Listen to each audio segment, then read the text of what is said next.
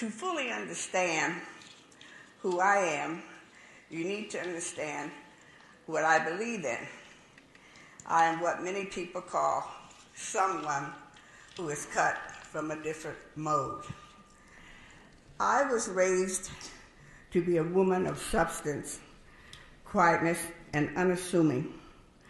During those years, what were often known among families and friends, it was not discussed.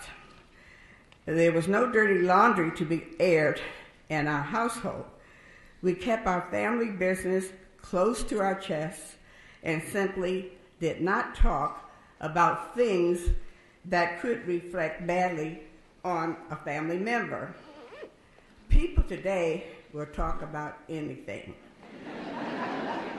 especially if offered the right price. Even at the expense of family and friends, my choice to remain silent for over 60 years was a relationship I had with my father. He never once said to me, don't talk about our relationship. I did not want to talk about the relationship.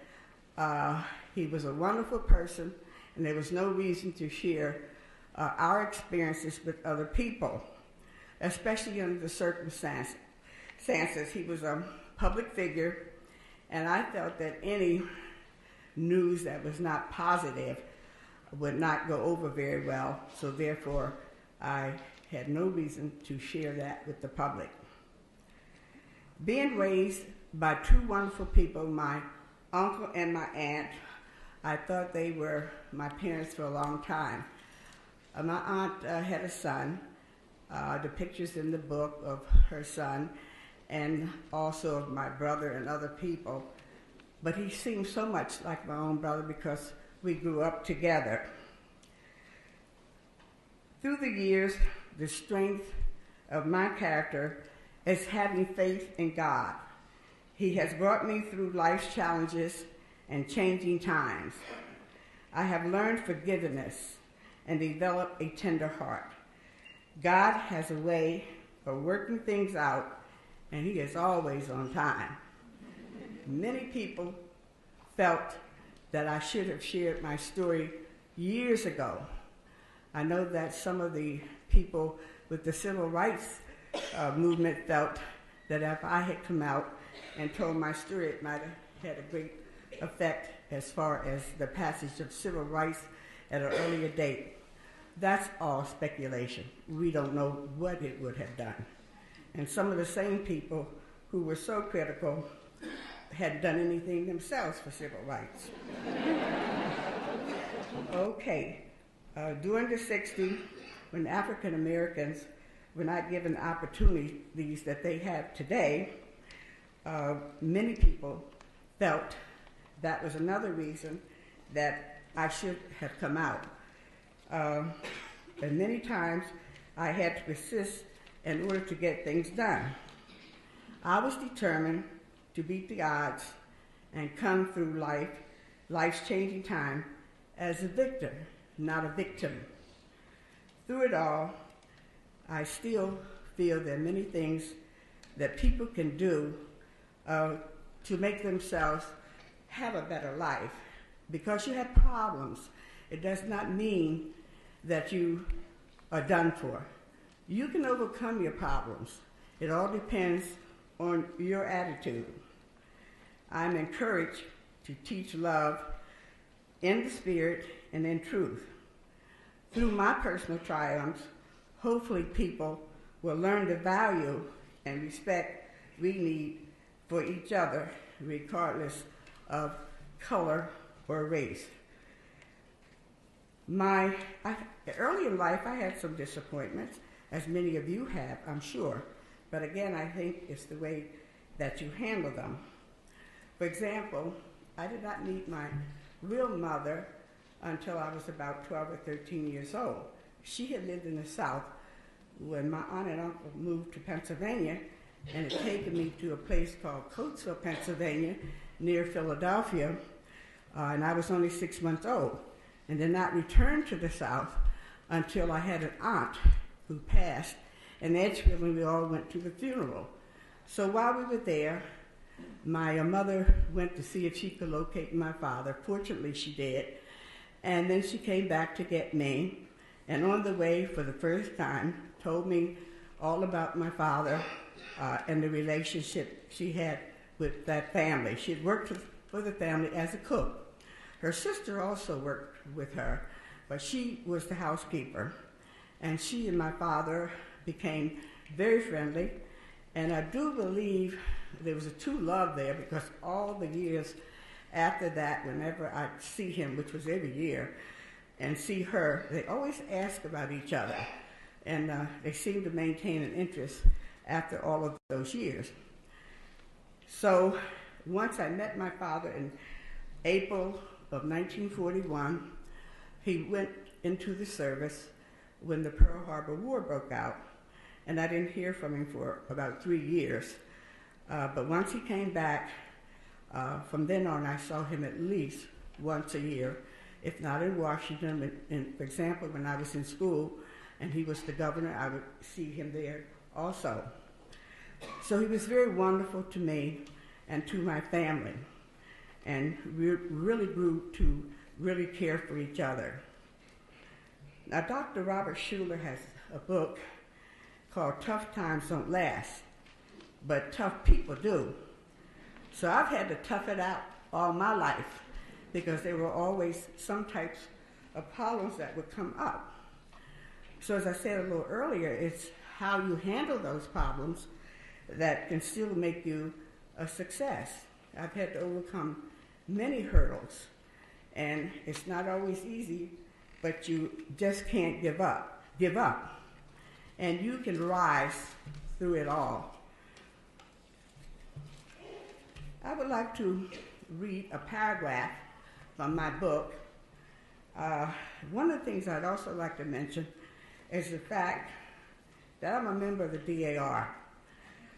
My daughter Rhonda is also. There were people in Orange County who wanted us to join the chapter there, but it was so far from us. And we were approached by the president, and she encouraged us. She did all the research to join, and it was in Hollywood. So that was convenient, and we decided to join. And I've had many people say, well, why would you join the DAR? All that some people know about the DAR was when Marian Anderson could not sing in Washington, and Mrs. Roosevelt withdrew her membership. That's all that they remember.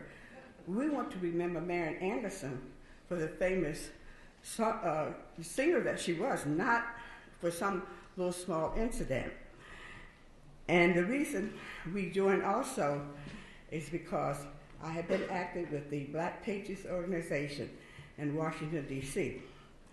Now, there were many Black Americans who fought in the Revolutionary War. However, they were never recognized. So this organization has been raising funds to build a monument to them in Washington along with the others. And we had 5,000 to 6,000 African Americans who died in that war. And we need to remember them and honor them. So for these reasons, we felt it was reason enough to join the group. And they do many wonderful things in the community, especially as far as some of the schools and assistant students are concerned.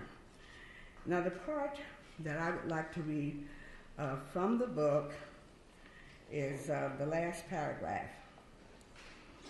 And it reads like this. Many of those who decry my joining the UDC tend to categorize me as a Black person.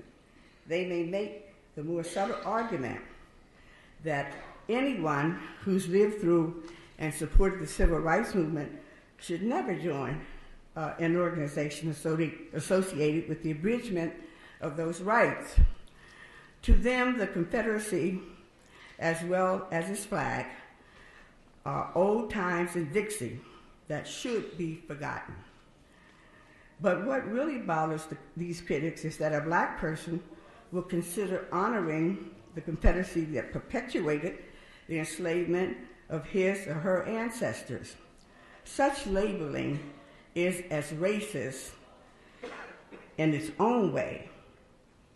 And therefore, I feel that I'm as much white as I am black.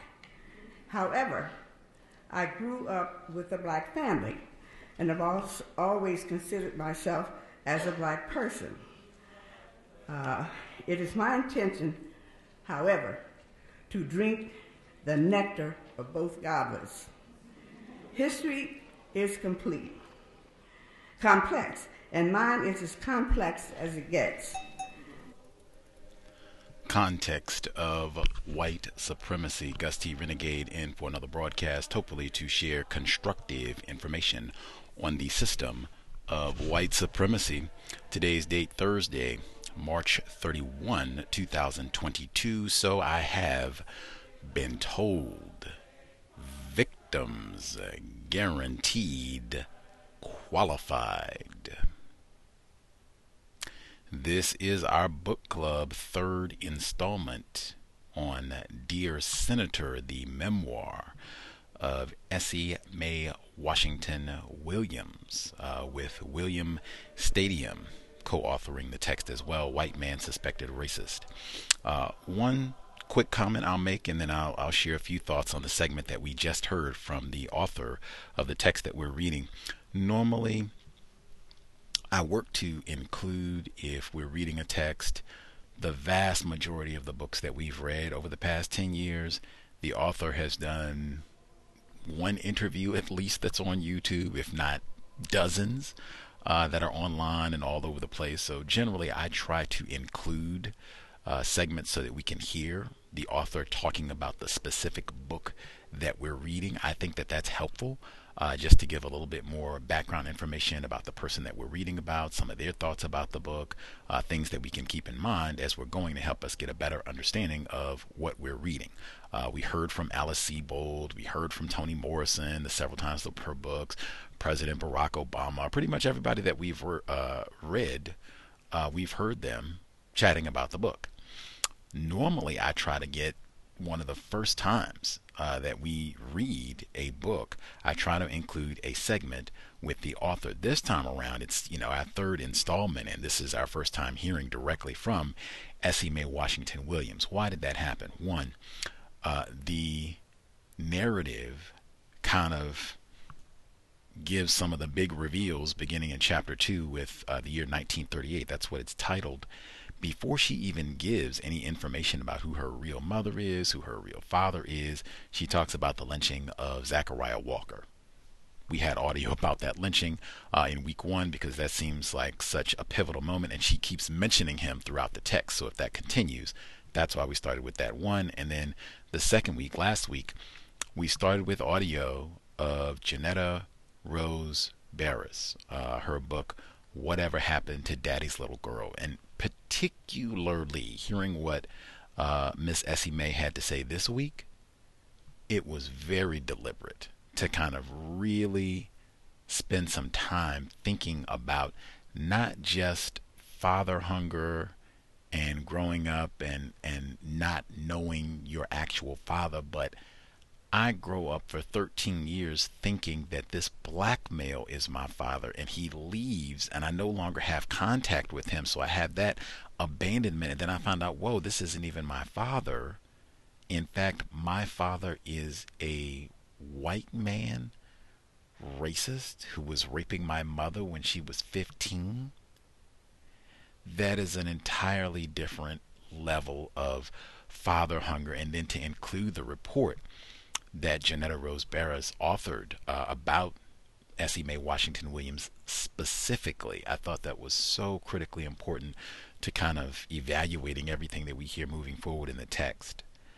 Now, Essie Mae Washington Williams, and I think it's important, she was speaking at the Strom Thurmond Institute at Clemson University in South Carolina. Audience, very important for where this is happening at. Clemson, Pitchfork Ben Tillman would be one of the co-founders, right? I'll see if I can get through my notes quickly, and then we'll pivot directly to the text. She starts, she says that Strom Thurmond was a wonderful person, and she says that repeatedly. Now, in a few sentences, she says that her aunt, Mary, and uncle, John Henry Washington, that they also were wonderful. I don't know what she means when she says wonderful, but it is challenging to grasp the meaning of that word if a white man who flagrantly practiced white supremacy racism raped a black child. He's wonderful, whatever that means. And then a black male who took care of this child as his own for years is also wonderful. Confusion could be the word for this text. She continues, she says, forget the religion of white supremacy. She talks about the importance of forgiveness. Dr. Welsing talked about that being the slave mentality, right? And that put it in God's hands. God will work things out.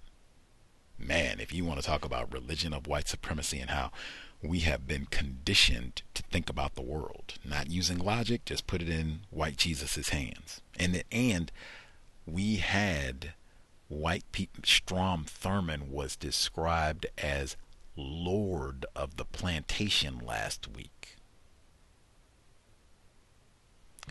Continuing, she says, I thought it was so we're at the Strom Thurmond Institute at Clemson University.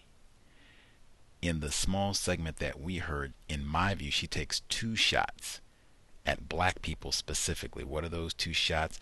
The first time around, she takes a shot saying that black people, and you have to kind of parse this together. She says people in the civil rights movement.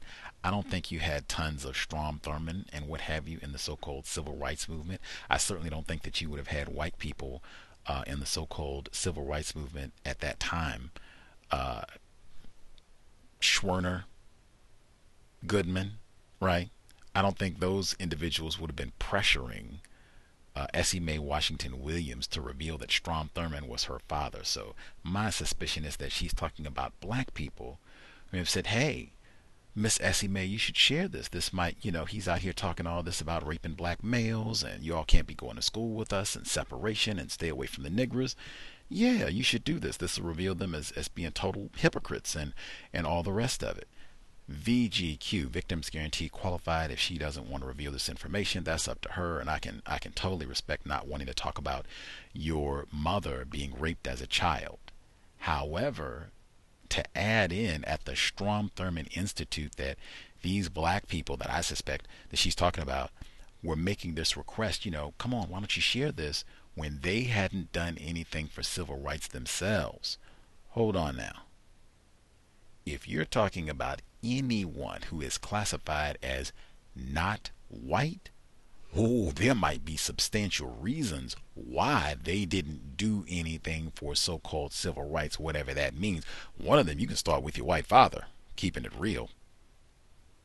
Citizens Council and all the rest, areas like South Carolina, my goodness, it could be dangerous, fatal, to be associated with so-called civil rights. So if anyone is to blame, that's not shiftless black people being hypocrites asking you to share something and they didn't do anything. Black people have been a Zachariah Walker. The other shot that's taken at black people about her joining that, she said the DAR, I try not to give out acronyms without giving specifics. She wanted to join the Daughters of the Confederacy. I have multiple newspaper reports to substantiate that. Again, this is one talking about black people, because she said and to not even just be direct, black people, they got to be tongue-in-cheek and kind of make this veiled, people who had been mistreated and all that. Black people had a problem with her joining the Daughters of the Confederacy, and how are you connected to this? You're a black person. And she says, hey, I am white and black, and she even gives us the metaphor, I intend to drink from both goblets. And you hear a chuckle from the crowd at the Strom Thurmond Institute at Clemson University in South Carolina. Wow. Like, and we're reading that on This Week where I talked about it may have been staged, Chris Rock and Will Smith, but either way, like disparaging a black male's attempted wife in a room full of white people, like for the giggles of racist suspects, like really? Really? Even if the black people, whatever view they had about you joining this organization, VGQ to them, they certainly don't have any ability to stop you from joining, right? They can just give their opinion. That's about it. Two shots at black people, and Strom Thurmond is wonderful. That's when we hear Neely Fuller Jr. say massive act of maximum racist aggression with any sort of sexual activity with a non-white person. The result, right then, particularly for the offspring, oh, disgusting all the way. Anywho, and she said she used the term relationship with her father. This is someone that you didn't see, had no contact with for the most pivotal years of your life, as he's off World War II fighting Tojo and company. You don't see him for 3 years, and then you see him, you say, at least once a year. And it's not like this is hanging out and we're doing dinners and such together and doing retreats and doing yoga. I don't think that's not the type of interaction that she described. Relationship. Interesting. Also, and isn't this common? Don't we hear it? How often have we heard a non-white person say, I'm not a victim. I'm all for perseverance. It would be impossible to do 13 years of attempted counter-racist broadcasting if I was about laying down, quitting, and giving up. So we're in total agreement there, but I mean, wow. I am the product of a racist child rapist, but I'm not a victim. I've had problems. In fact, the most poignant line in the book, she says last week, they go to the law office of Strom Thurmond. A black male answers the door, and she's about to run and put her arms around him, thinking that that's her father. Nope. That would be the racist white man. But she's not a victim.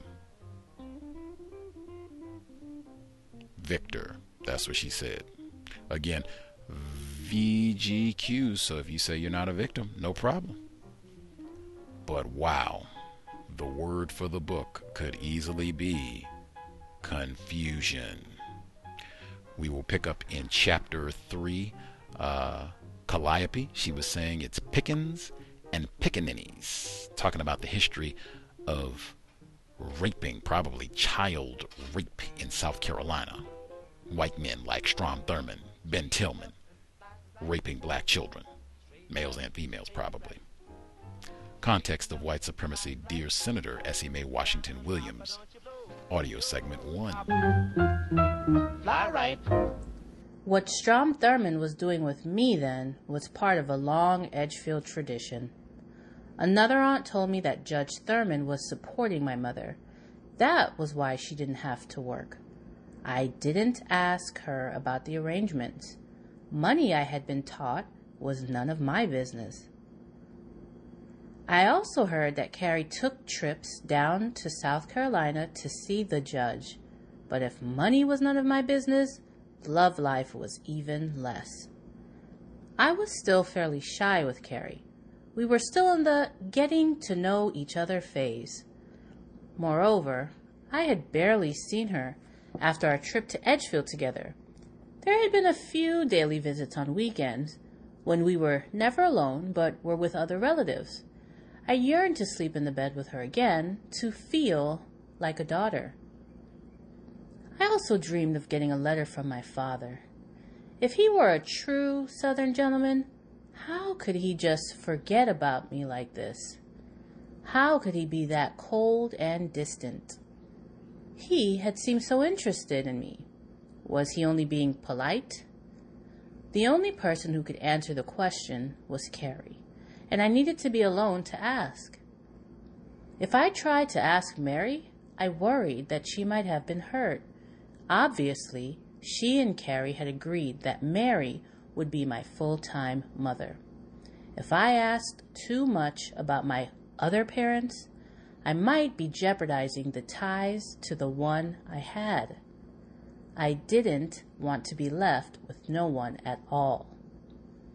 Despite having what seemed to be more parents than any girl could handle, my biggest fear was ending up an orphan. I was listening to the hit song Deep in the Heart of Texas when I heard about Pearl Harbor that December. Everyone's world immediately was turned upside down. War was all around us. But none of my friends thought we as Americans would go to war. Now we had been attacked, and we had no choice. We were all scared of Hitler on one side and the Japanese on the other. Many of the boys in the high school immediately began enlisting. I knew I might never see many of them again.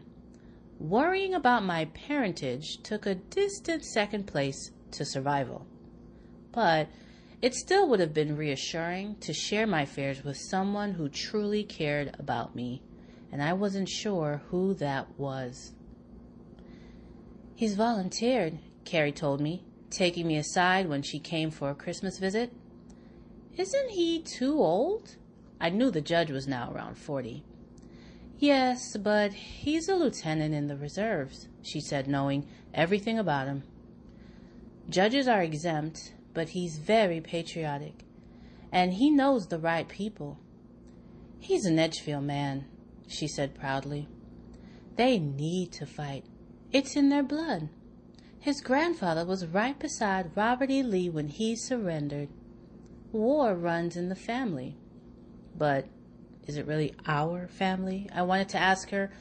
Talk about being the poor relations. We were the invisible relations. What bothered me the most was that my mother never told me that my father said goodbye to me as he was going off to war. As it turned out, he didn't go overseas for over a year, but I didn't know that at the time.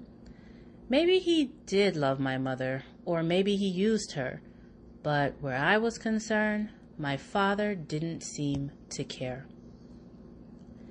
As Coatesville hunkered down for war, I tried my hardest to put Strom Thurmond out of my mind. Yet, like a moth to a flame, I couldn't stop reading about South Carolina and the Gone with the Wind world that was at least half my birthright, but was a birthright I could not claim. I wanted to find out the worst about this forbidden family so that I could hate them and want nothing to do with them. After all, did they not formerly own slaves? And was not Will Thurmond the genius who put the pitchfork in the hands of Ben Tillman so that he could wield it against black people? And what was my father up to? What kind of justice to blacks did he dispense? Back at her rooming house, Aunt Calliope told me more about slavery. She was never whipped or chained or abused in any way, she said. She worked in the house, not in the fields, but even there she recalled no brutality. "One day we were working for rich people, and the next day we were working for poor people," was how she described the upheaval the Civil War brought.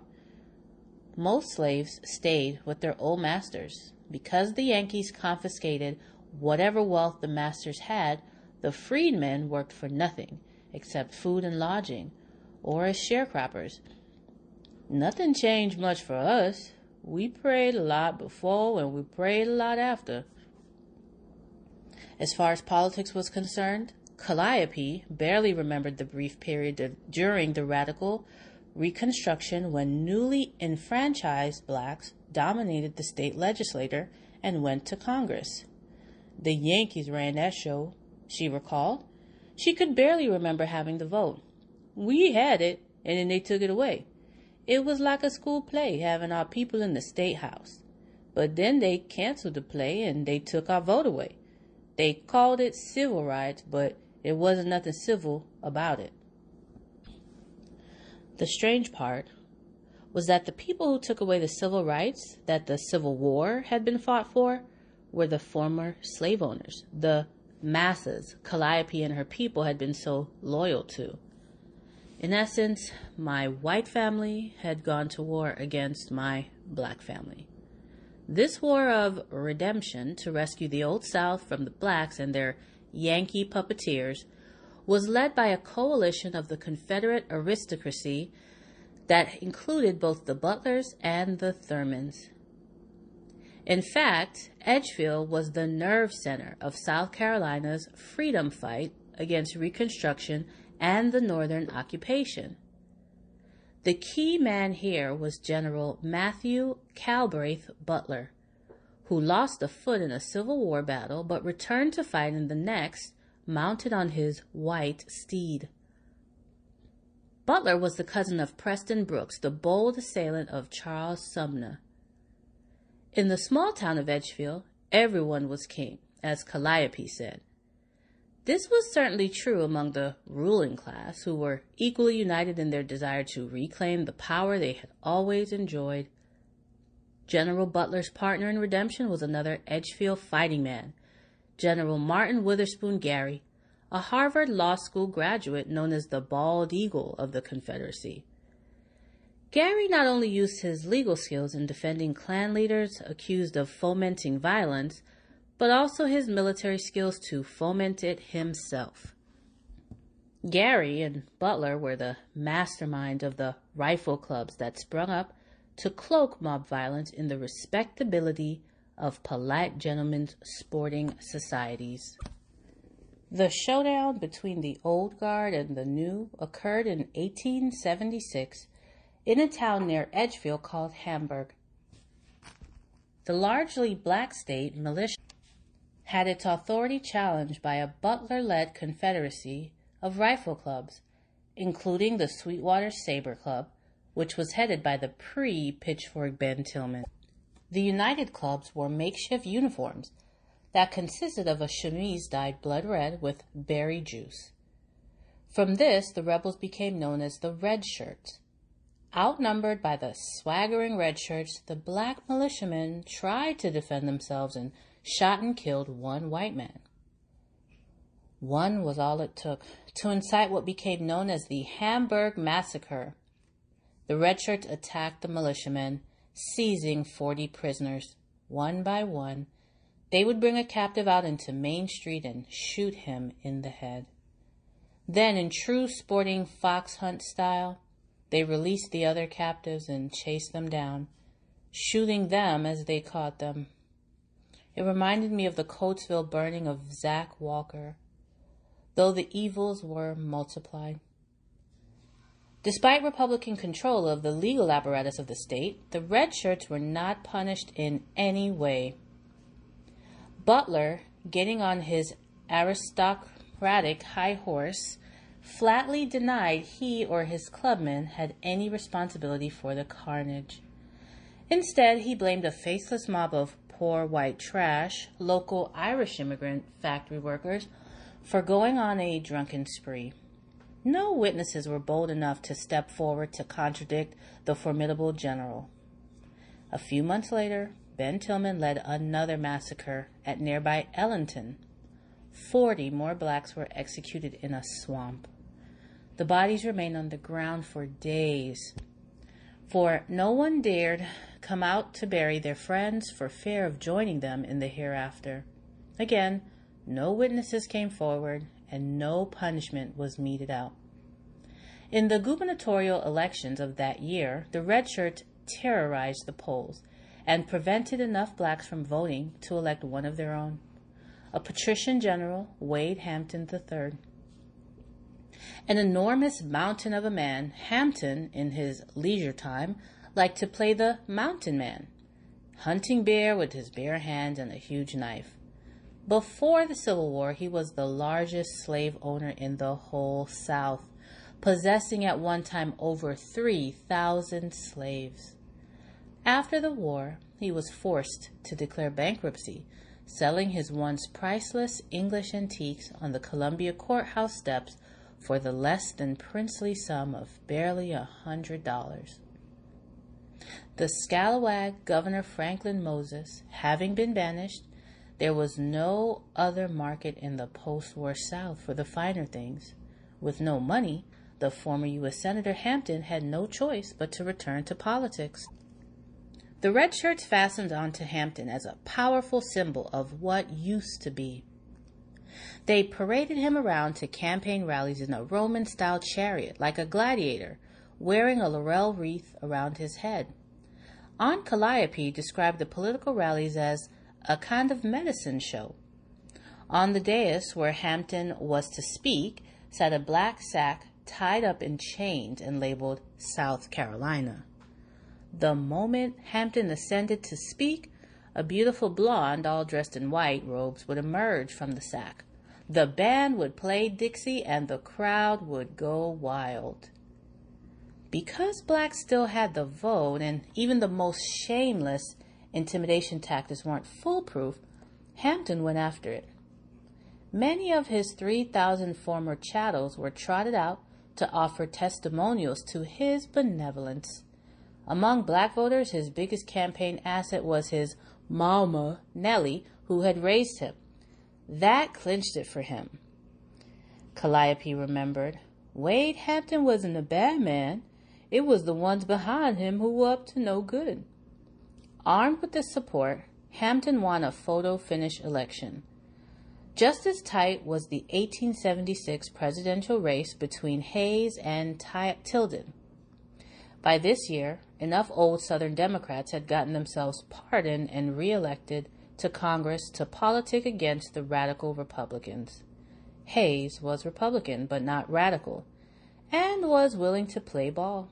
Thus, the Southern Democrats cut a deal with him, throwing their support to Hayes in return for his promise to end Reconstruction and take the federal troops out of the South. It was Yankee go home, and it worked. Ben Tillman and the Redshirts were never prosecuted, and Matthew C. Gary went to Washington as South Carolina's new senator. The South was about to rise again. The new Messiah here was Ben Tillman, and his Fengali was my grandfather Will Thurman. It didn't make me feel good that Tillman was arguably the meanest man in the history of American politics, and my grandfather was the man he turned to for meanness. To try to defend Tillman was to try to defend my family, and in 1941 I was trying to do precisely the opposite. The more I learned, the more I wanted to wash those white people right out of my black, non-cheerleader hair. But a lot of white people thought the Pitchfork was a great man, and I kept on reading to try to understand why. In his own way, Tillman was what we might call a progressive. Southern admirers called him the agricultural Moses, leading the farmers toward a promised land that never fully bore fruit. He was the champion of the small farmer, not the big planter, and instituted many reforms that benefited the common man, as long as he was white. He founded the new agricultural college at Clemson, where my father eventually graduated. He was a great friend of public education and inspired my father to become a teacher and an expert in agriculture. Not that Tillman was a farmer himself. He came from a distinguished, slave-owning Edgefield family and was highly educated. He loved writing poetry and quoting the classics almost as much as denouncing the Negro. He used his upper-crust connections to drive the Yankees out of South Carolina. Then he used his populist charisma to drive the aristocrats into oblivion. Much on the advice of Will Thurman. Nobody spoke as good as he did, Calliope reminisced about Tillman. Again, she spoke without rancor, which confused me. But he hated you, I said. He didn't hate me, she replied. When you live as long as I have, you best think about love, not hate.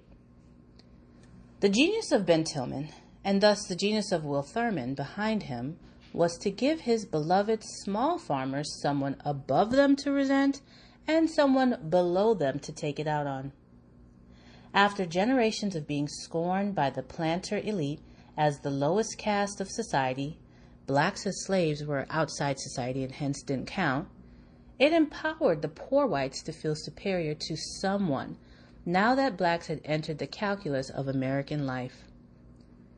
Before they'd only looked up, now they could look down, Calliope explained. The Negro crisis, invented by Tillman and Thurman, gave the poor whites a crisis to respond to, as well as an opportunity to save their civilization. Nobody had ever called the piney woods of this dirt farmers civilization. Tillman thus gave them pride, and they gave him their votes. Elected governor in 1890, he went to the U.S. Senate in 1894, succeeding his ally Matthew C. Butler, and remained there until his death in 1918. Tillman's mission was to put uppity niggers in their place. Despite the Klan, despite the red shirts, despite a million obstacles, blacks in the South had made progress in the 2 decades following the Civil War. The threat to whites was that this progress had only just begun. Tillman was presented as the man to stop it, the terminator of black advancement. The first stop was the ballot box.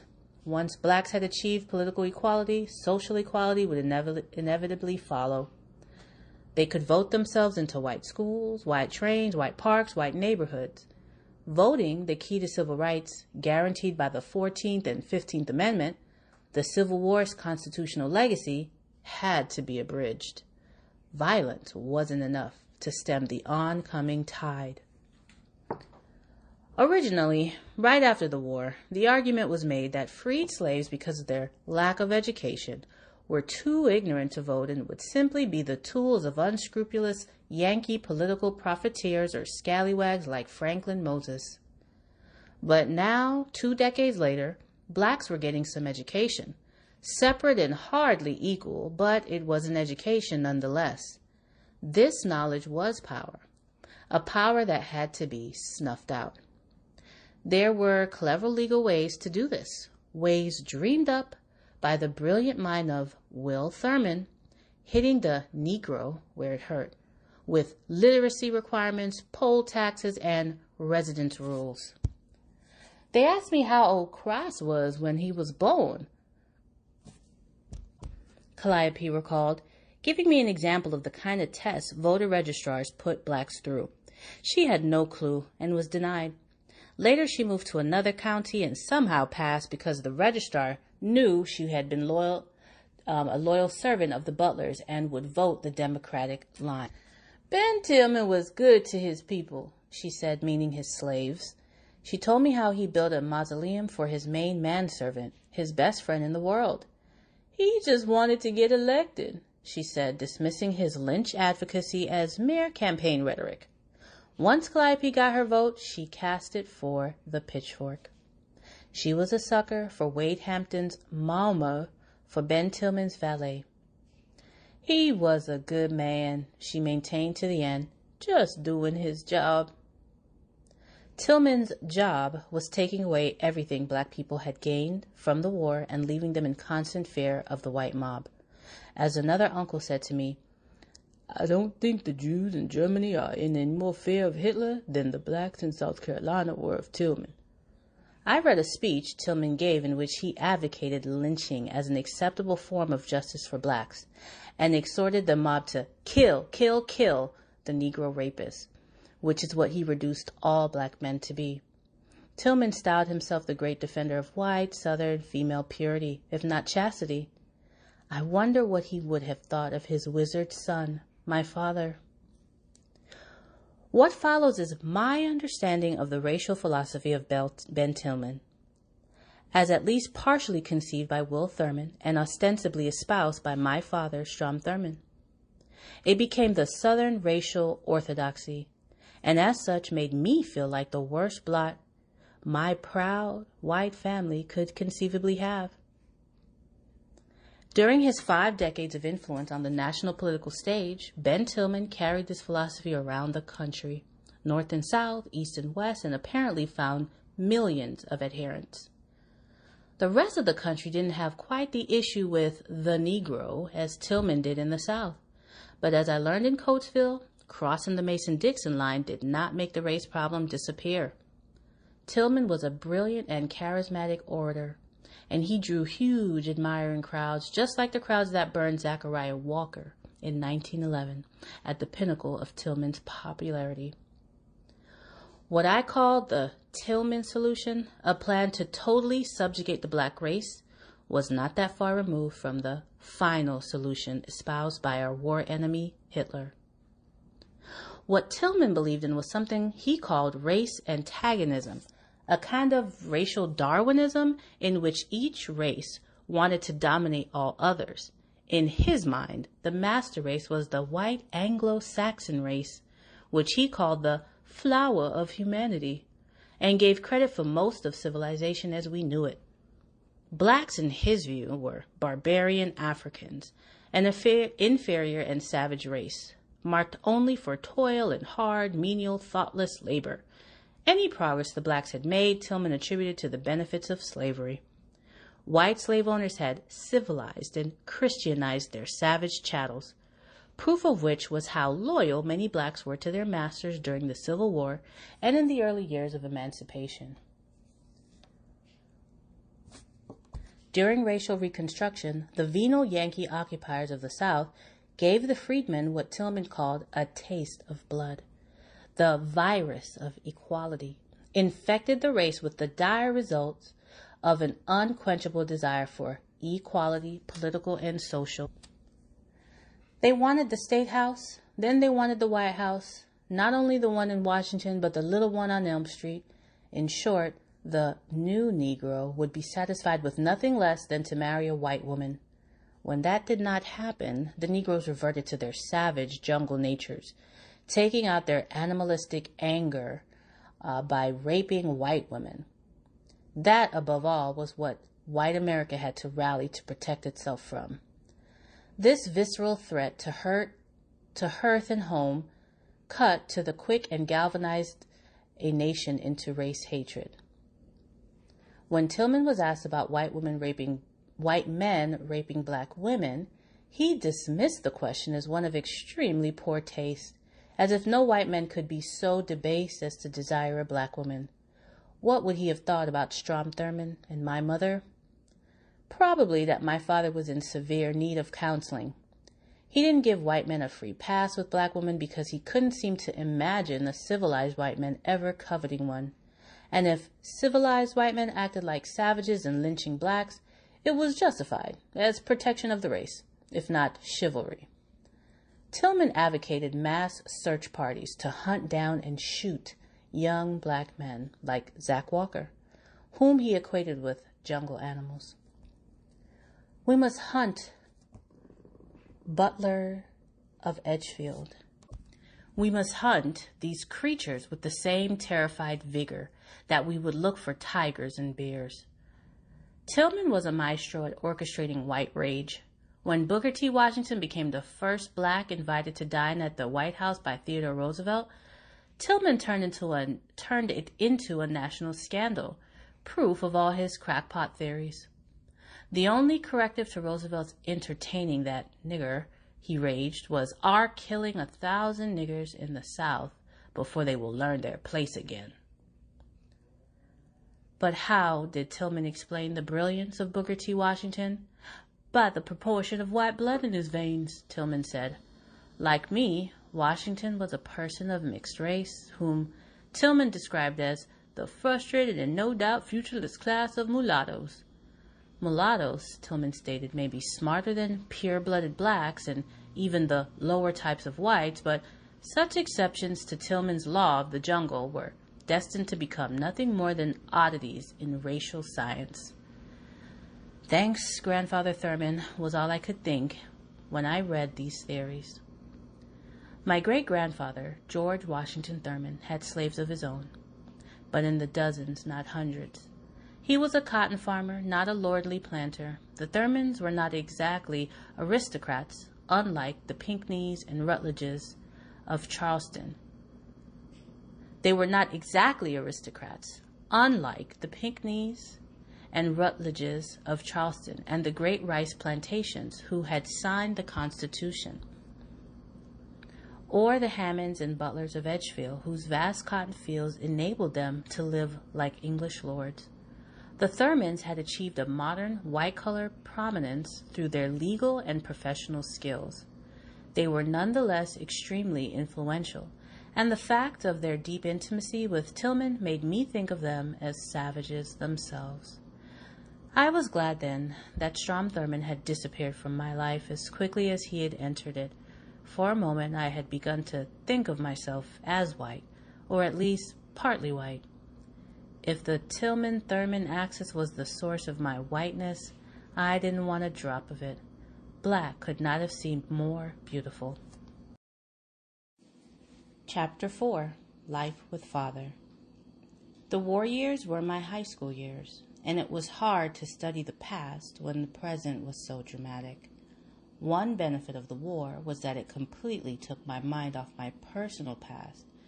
Not that the past was coming back to haunt me in any way. I never got a letter, a call, a word from Strom Thurmond, and I barely saw my mother. I heard she was doing volunteer work in Philadelphia. I went back to Mary and James as my parents, and I committed myself to being the same plain teenager I always was before all these surprises about my birth came popping out of the closet. I re-embraced my original home and my black roots, and wrote off Strom Thurmond as a secret footnote to my personal history. I assumed I'd never see him again, and if I did, it would have no effect on me. It was much easier being my old self. Of course, I was growing up. I was still a virgin and never thought I'd be anything else until I got married. Marriage was an unlikely prospect, with all the boys going off to war the minute they graduated. Still, I liked to flirt. I liked to learn the new dances, like the jitterbug and the Lindy Hop. My friend May and I would go to the fancy Jewish dress shops, the Parisian and Cohen Brothers, where her mother had an account. Thanks to that account, we'd finally get to try on clothes, pretending how we'd go to New York City one day and wear them in the Easter parade. And then to some fancy restaurant or nightclub like we saw in the Fred Astaire or Thin Man movies. We still loved the movies, even if half of them seemed to be about the war we got so much about in the papers and the radio. The best one was Casablanca, though I have to admit I felt closer to Ingrid Bergman than Dooley Wilson, the black pianist who played As Time Goes By. I began identifying with black successes in public life. In the movies, I became a fan of Lena Horne in Panama Hattie. I longed to see Paul Robeson on Broadway. I bought Nat King Cole's first smash, Straighten Up and Fly Right, and played it until it wore out. I must admit, though, that like any Bobby Soxer of any color, my heart belonged to the adorable Frank Sinatra, who was creating riots at the Paramount Theater in New York. I hated boxing, but I followed Joe Louis, the brown bomber. I noticed when black soldiers did something heroic, when they became officers, when the Navy's first black captain took command of the USS Booker T. Washington. Blacks started raising two hands with what we called the double V, victory abroad and victory at home. Having had a taste of the South, even here in the North, I felt it would be a long time coming, and I thought a great deal about the hypocrisy of black soldiers giving their lives fighting a racist for a country that was still treating them in such a racist way. But patriotism quickly vanquished all negative thoughts, especially when the radio played some song like This Is My Country, or anything from the new hit Oklahoma, which made us all feel like pioneers with nothing but a wonderful new frontier ahead of us.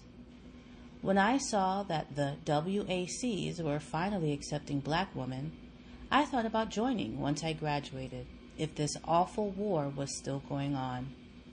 Everything was rationed. Meat, milk, coffee, shoes, socks. The fancy Golden Dawn hosiery shop had nothing to sell, and the halls of Kresge's and the shelves of the A&P were half empty. Luckily, my family had a lot of good cooks who could make a little go a long way and taste great. Over dinners, we talked about the war and cried about people we knew who had died in it. But we also tried to enjoy life. We played records, big band stuff, anything by Duke Ellington or Glenn Miller's I've Got a Gal in Kalamazoo. We'd have fun going on about Hollywood romances, little Mickey Rooney and big Ava Gardner. We gossiped about the marriage of Cary Grant, on whom we all had crushes, to million-dollar baby Woolworth heiress Barbara Hutton. Life was so unfair that a rich girl who seemed so boring to us could get this heartthrob. Movies, even more than baseball at the time, were the American pastime, because this was before Jackie Robinson, who broke the color line and gave blacks sports heroes with whom they could identify. Somehow movies were different. Even up in the balcony, we never felt excluded from the projected fantasies. One day, the call came. It was late 1944, after D-Day had turned the tide in Europe, and things for the Allies were winning a lottery I didn't want. And why he didn't call Cary, whom I had only heard from on the phone and hadn't seen all year, mystified me as well. Although I was ambivalent in my response, Mary didn't allow me any choice in the matter. I had to go see him.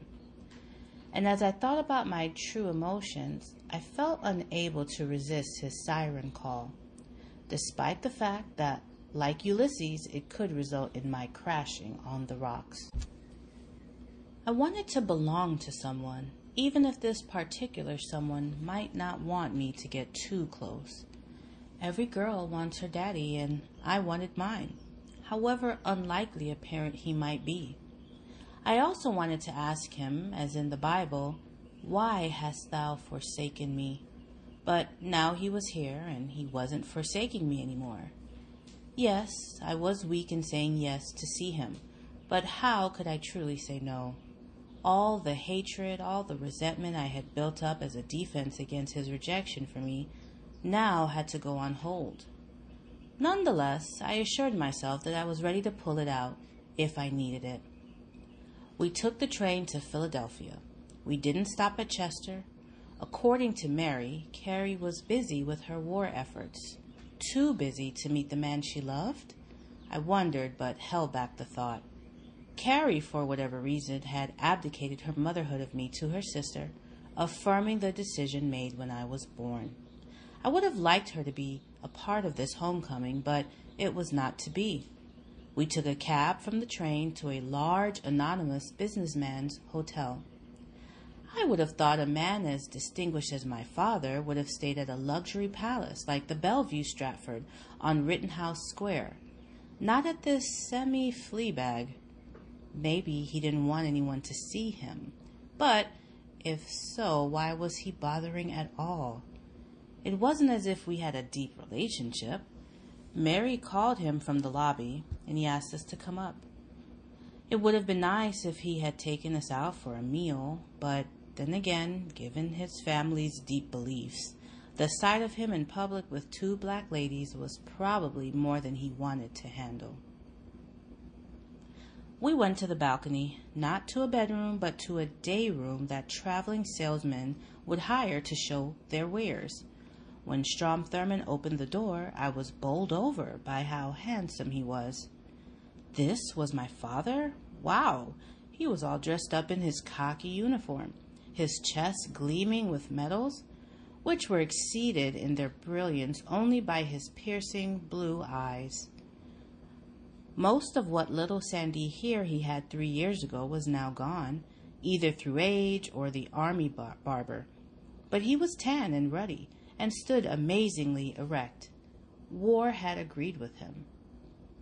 "Hello," he said, awkwardly. He had not met Mary before. He shook her hand, then turned to me and looked me up and down, as he had when we first met. "How are you, Esme?" Before I could answer, he shook my hand in that powerful vise of his. I must have grimaced with pain. "Are you feeling all right, young lady?" "I'm just fine, sir." "It sure is nice to see you both. It is so nice to be back in the United States." He showed us into the small room and had us sit down at what looked like a card table. The room was Spartan, although there was a nice view of what looked like Constitution Hall in the distance. He offered us each a glass of water, nothing else. "Esme, I hope you've been drinking water like I told you." I was amazed he remembered. "It's the only thing that's not rationed," Mary said, and Judge Thurman chuckled. "The best things in life are free." He sized me up again for a long time. "I hope you've been watching your diet," he said, as if he were accusing me that I hadn't. "Try to avoid the fried foods," he admonished both of us. "I know you all love them. Try to think how bad they are for you before you eat them. And no pot liquor." He continued his health lecture, referring to the mix of fatback and vegetable juice from cooking the greens with pork shreds. "Just steam them. Vegetables are delicious by themselves. Let God do the cooking." "Well, you sure do look good for a man who's been to war, Mr. Strom," Mary said. "I haven't seen a vegetable for so long. I'm homesick. I miss that barbecue. I can't wait to get home to Mama." A home I'll never be invited to, I thought. My father told us all about his wartime experiences. It sounded a little like a lecture he might have given to the Rotary Club back in Edgefield, but I didn't take that personally. That was his style, a little bombastic, like that of a schoolteacher, which he had been. He liked to hold forth and go on, though not for the sake of hearing himself talk. He kept those blue eyes trained on Mary and me to make sure we were listening and learning. Nor was he a braggart. Despite all the medals on his chest, he spent a lot of time explaining how dull his first 2 years in the service had been, chained to a desk. "They thought I was too old to shoot anybody but myself," he said self-deprecatingly. He told us how hard he had to pull strings to give up his exemption from service because he was a judge. Despite the nobility and rightness of the Allied cause, a lot of people were pulling strings to stay out of battle, not get in. He bragged to us how fit he was and showed off by making us feel the muscles in his arms. They were as hard as rocks, as firm as his handshake. He seemed a little silly, like a boy and not a judge, yet he had the medals right there to prove his valor. He entered the service as a captain at a military police battalion in Albany, New York, then rose to major at Governor's Island in New York City, where he was stationed for over a year, doing personnel work and lobbying to get sent into battle overseas. I couldn't help but wonder why he didn't arrange to see me like he was doing now on one of his leaves. Finally, in 1943, he got his wish, and by now a lieutenant colonel was sent to England. "I love those cathedrals," he went on and on about how beautiful places like Westminster Abbey and Salzburg and Wells were, and how barbaric the Nazis were to be bombing these sacred monuments to Christian civilization. "Savages," he called the Germans, somewhat ironically, I thought, for weren't they the master race of Aryans that Ben Tillman so admired? And wouldn't Ben Tillman have called blacks, like Mary and me, savages? And yet here we all were, together. The judge made D-Day come alive for us. He flew over the English Channel in a glider as part of an airborne convoy of over 100 such motorless planes, towed in the air by normal aircraft, then released to soar on their own over Utah Beach, where the battle was raging. Neither Mary nor I had ever been in a plane. It sounded amazing and terrifying to fly without power like a bird, with Germans shooting all around you. It was like a movie, but real, and the man bringing it all to life was my real father, which was still surreal in itself. The judge's glider crashed on French soil, and he was badly injured. As with his muscles, he showed off the scar on his knee by pulling up his trousers. That, I guess, was a badge of courage that he wore as proudly as his medals. He described the whole area as littered with crashed gliders, and how, under heavy fire and with blood pouring from his wounds, he helped unload a jeep from inside the glider and drive around the battlefield, rescuing other soldiers, all under heavy Nazi fire and bombs exploding all around him. After D-Day, he fought in the Battle of the Bulge and helped liberate many towns in France and Belgium. He went through an inventory of the decorations on his chest, which included a Purple Heart for being wounded, a Bronze Star for combat bravery, a French Croix de Guerre, and a Belgian Order of the Crown. "Did you kill anybody?" was all I could ask him. "The opportunity did not arise," was his answer. His role in liberating the concentration camp at Buchenwald in Germany made a huge impression on him. He said savage was the word he kept using. He told us how when he entered the camp he saw a huge pile of bodies piled up like logs. Then one of the bodies moved, and he felt as though he were in some kind of horror movie in which the dead came back to life. As it turned out, most of the bodies were alive.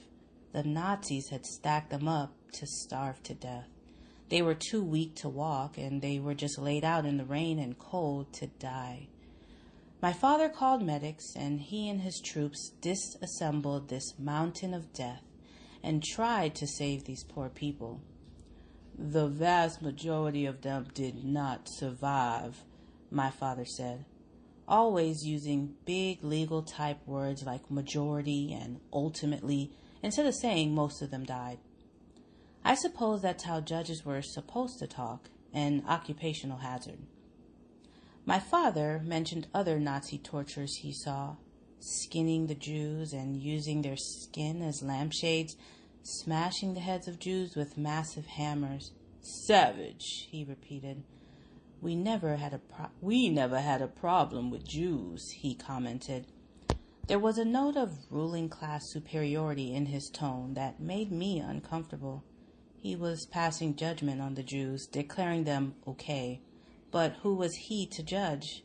Yes, he was a judge, but this wasn't a court.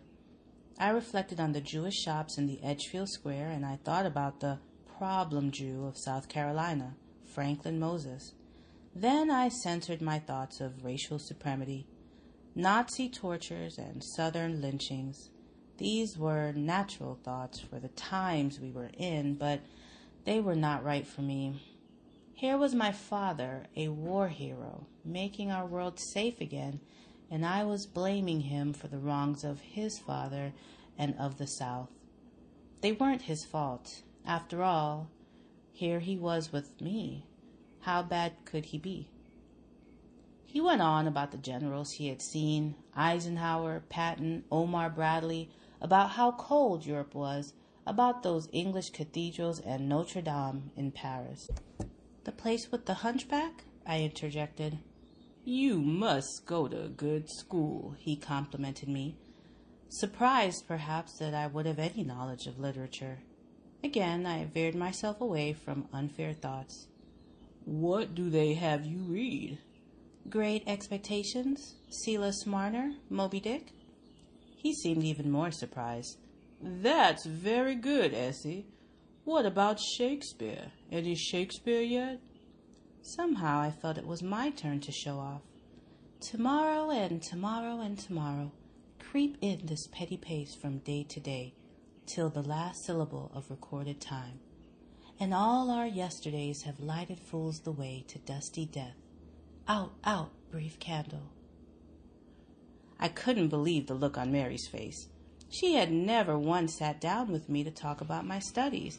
She had no idea what I was learning. "Well, I declare, Essie, that's fine work. You keep studying like that. There's no telling what you can do. Fine work, my father repeated. I'm not sure if he was proud of me or simply shocked. For a while, nonetheless, I basked in his approval. My less charitable thoughts returned when it was time for us to go. Judge Thurman never once asked about Carrie, never said, I'd love to take you to see those cathedrals, never said, I'd love to show you around Edgefield. He didn't say when he might see me again. All he did was to advise me to eat lots of carrots, which were good for my eyes. He had noticed my new glasses, and I had told him the story of my music teacher. That struck a health chord with him, one of his favorite subjects, and he expounded about carrots and vitamin A. I would tell you to eat liver, but I don't care for it myself, he said. But stick to carrots and spinach and leafy vegetables, and don't forget to drink plenty of water. He did not offer to buy us a new lamp or take us out for a healthy meal. He just handed Mary a large envelope. Here's something to help you out. Thank you, Mr. Strom, she said. Then he crushed our hands one last time and saw us out the door. There were no kisses or hugs. He didn't ride down to the lobby in the elevator. Is he ashamed of me? I asked Mary when we were out in the street. Ashamed? She opened the envelope and counted $200 in 20s, just like before. Do you call this ashamed? $200 was indeed a lot of money, but spread out over 3 years, it wasn't that much. Wasn't a daughter worth more than that? That doesn't mean he cares about me, I said. It does to me, it does indeed, Mary said. Again, my meeting with my father soon felt like it had been a dream. I didn't hear from him or about him at all. He had told us he was going to the Philippines. I prayed that nothing awful would happen to him in the Pacific Theater. I worried when I didn't hear from him that it had, but he had been out of touch in New York and then Europe, and now he was out of touch in Asia. What difference did it make? I still held on to an insane, unrealistic hope that he would come home and one day, some way, somehow, we might be a real father and daughter. It was back at my job in Coatesville Hospital and back to school for the 12th grade. 1945 was the year we won the war, and an unforgettable one in many ways. I wept when Roosevelt died of a stroke in April down in Georgia. He had looked so tired in the newsreels. The nurse in me said something was wrong, and it was. I knew America would never get a leader like that again. He seemed so compassionate, despite being so rich and patrician and different from poor people. He was the patron saint of poor people. He led us out of the Depression, out of the war. What would America do without him? I didn't have a lot of confidence in his successor, Vice President Truman. With his Missouri twang, he seemed like a farmer, like someone from Edgefield, and not a statesman. Yet, he would prove us all wrong. Context of white supremacy. So that is audio segment 1. We will pick up, we're midway through chapter 4.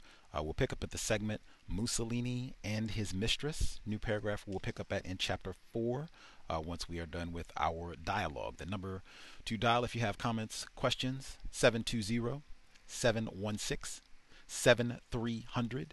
The code 564-943 pound.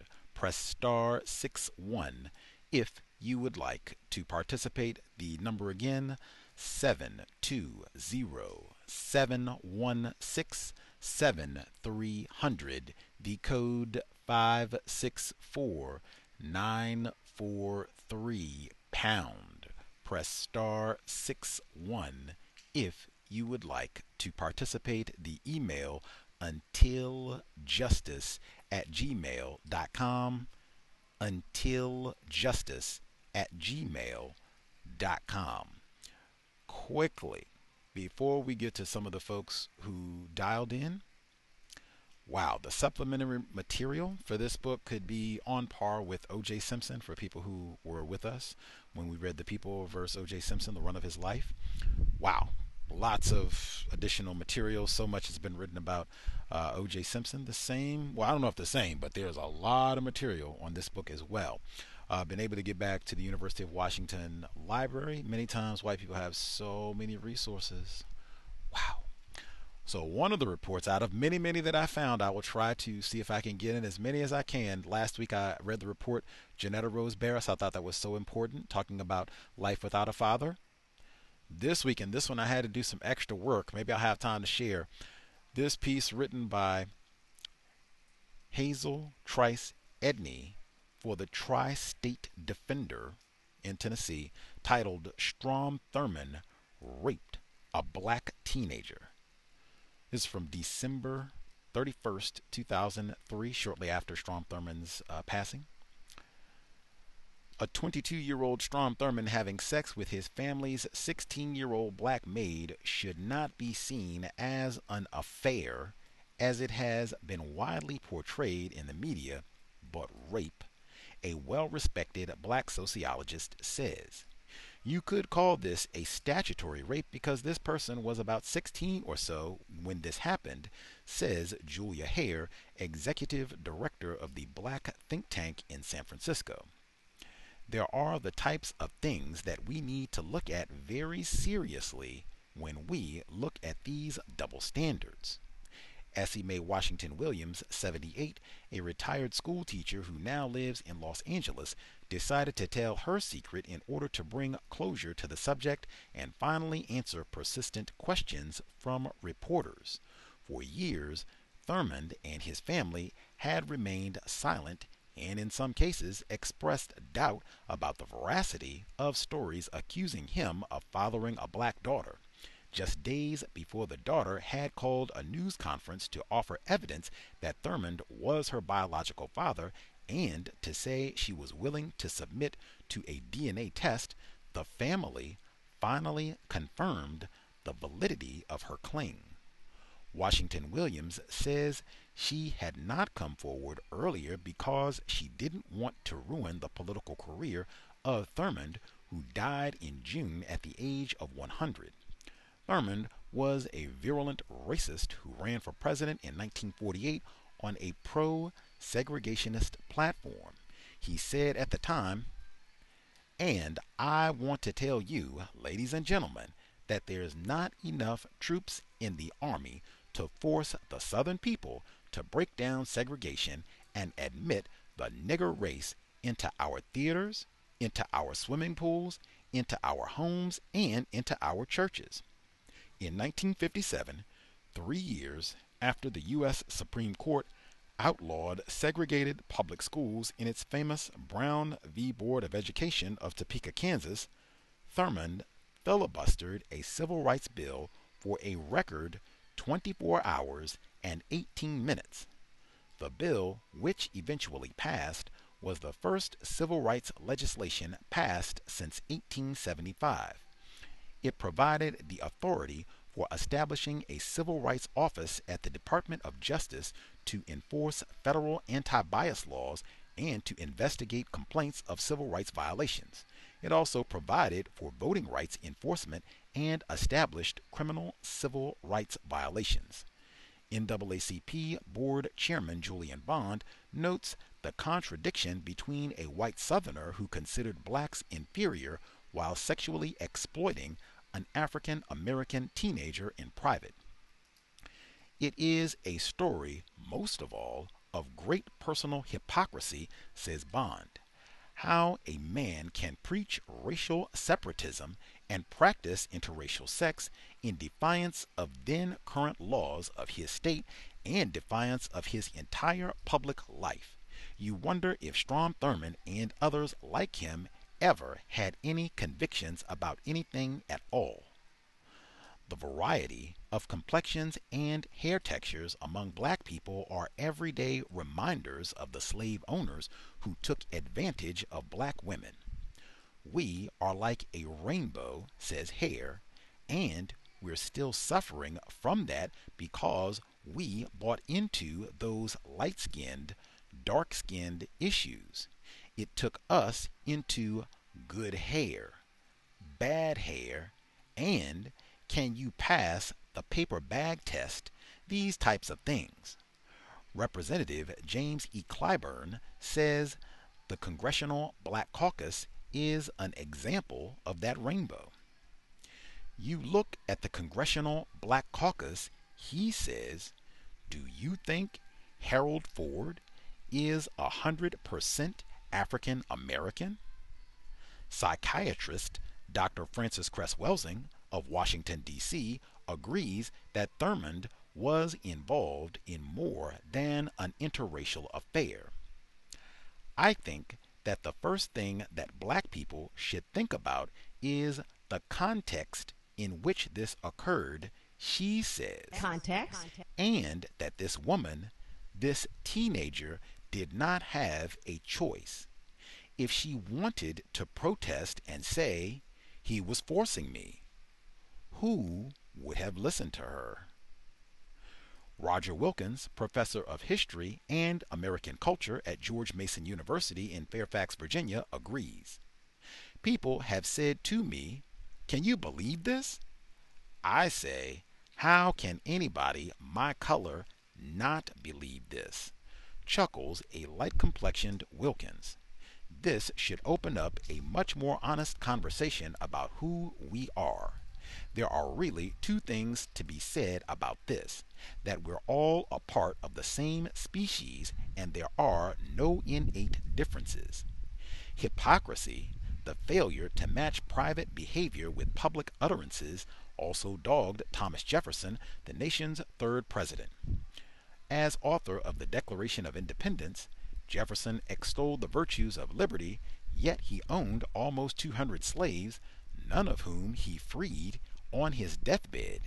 DNA tests confirm that Jefferson fathered at least one of the 6 children of one of his slaves, Sally Hemings. Jefferson was a very complicated human being. He was inconsistent on a lot of things, says Wilkins, author of Jefferson's Pillow, The Founding Fathers, and the Dilemma of Black Patriotism.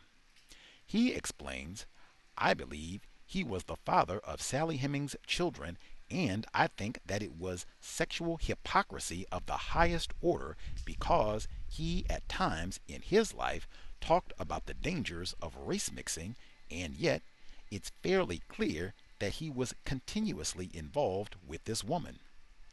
Thurmond's alliances were also well known in his home state. Everybody recalls Congressman Clyburn. I knew it very explicitly. It's just about as widespread as anybody I know of. More people know that than know who's running for president. When asked why he had not discussed Thurmond's behavior, Clyburn replied, why should I? This is like asking me why I didn't announce the rooster crowing. Another South Carolina native, conservative talk show host and columnist Armstrong Williams is a longtime defender of Thurmond, for whom he once worked. Senator Thurmond was in Miss Essie Mae Williams' life and had always provided for her, he said on a recent Hardball with Chris Matthews television show. When she lost her husband in 1964, he stepped in not only for her, but her children, making sure they received an education beyond high school, and whatever she asked for, he was there. Not completely. Says Hare, the psychologist, he could say that he paid, but he still primarily was deadbeat psychologically because this is a person who couldn't say publicly who her father is. Again, Hazel Trice Edney Strom Thurmond raped a black teenager, the Tri-State Defender, December 2003. Reference to the Grandcester, Dr. Frances Cress Welsing. Right and exact. Let us get to the phone lines *61 if folks have commentary on the first portion of the reading. Yes, sir. We can hear you. Proceed.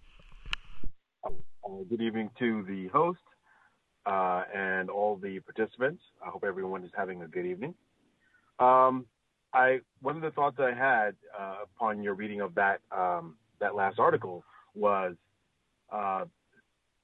someone saying that Strom Thurmond supported her all her life, and whatever she wanted, she received.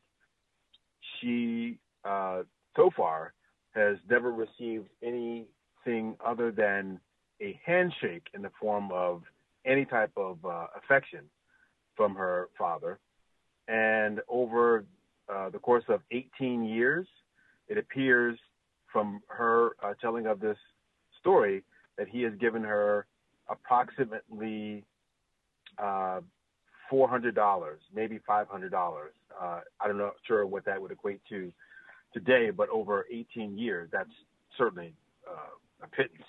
And in chapter 1, I thought that the way that she was describing the story was that it was very confusing, and I think that I agree with many of the other callers and the host who may say that this author sounds a bit very confused about racism, white supremacy, and I thought that she was even confused about to whom she should be asking questions regarding her parentage.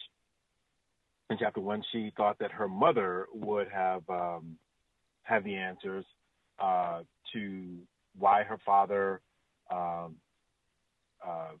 did not, keep in contact with her, save for the one time that they met previously, and then the second time in some dingy hotel room that they had met. They had met twice, but it seems like he would be the person to ask those questions of to get any legitimate answers. Forgive me if I miss some of the names of the characters, but the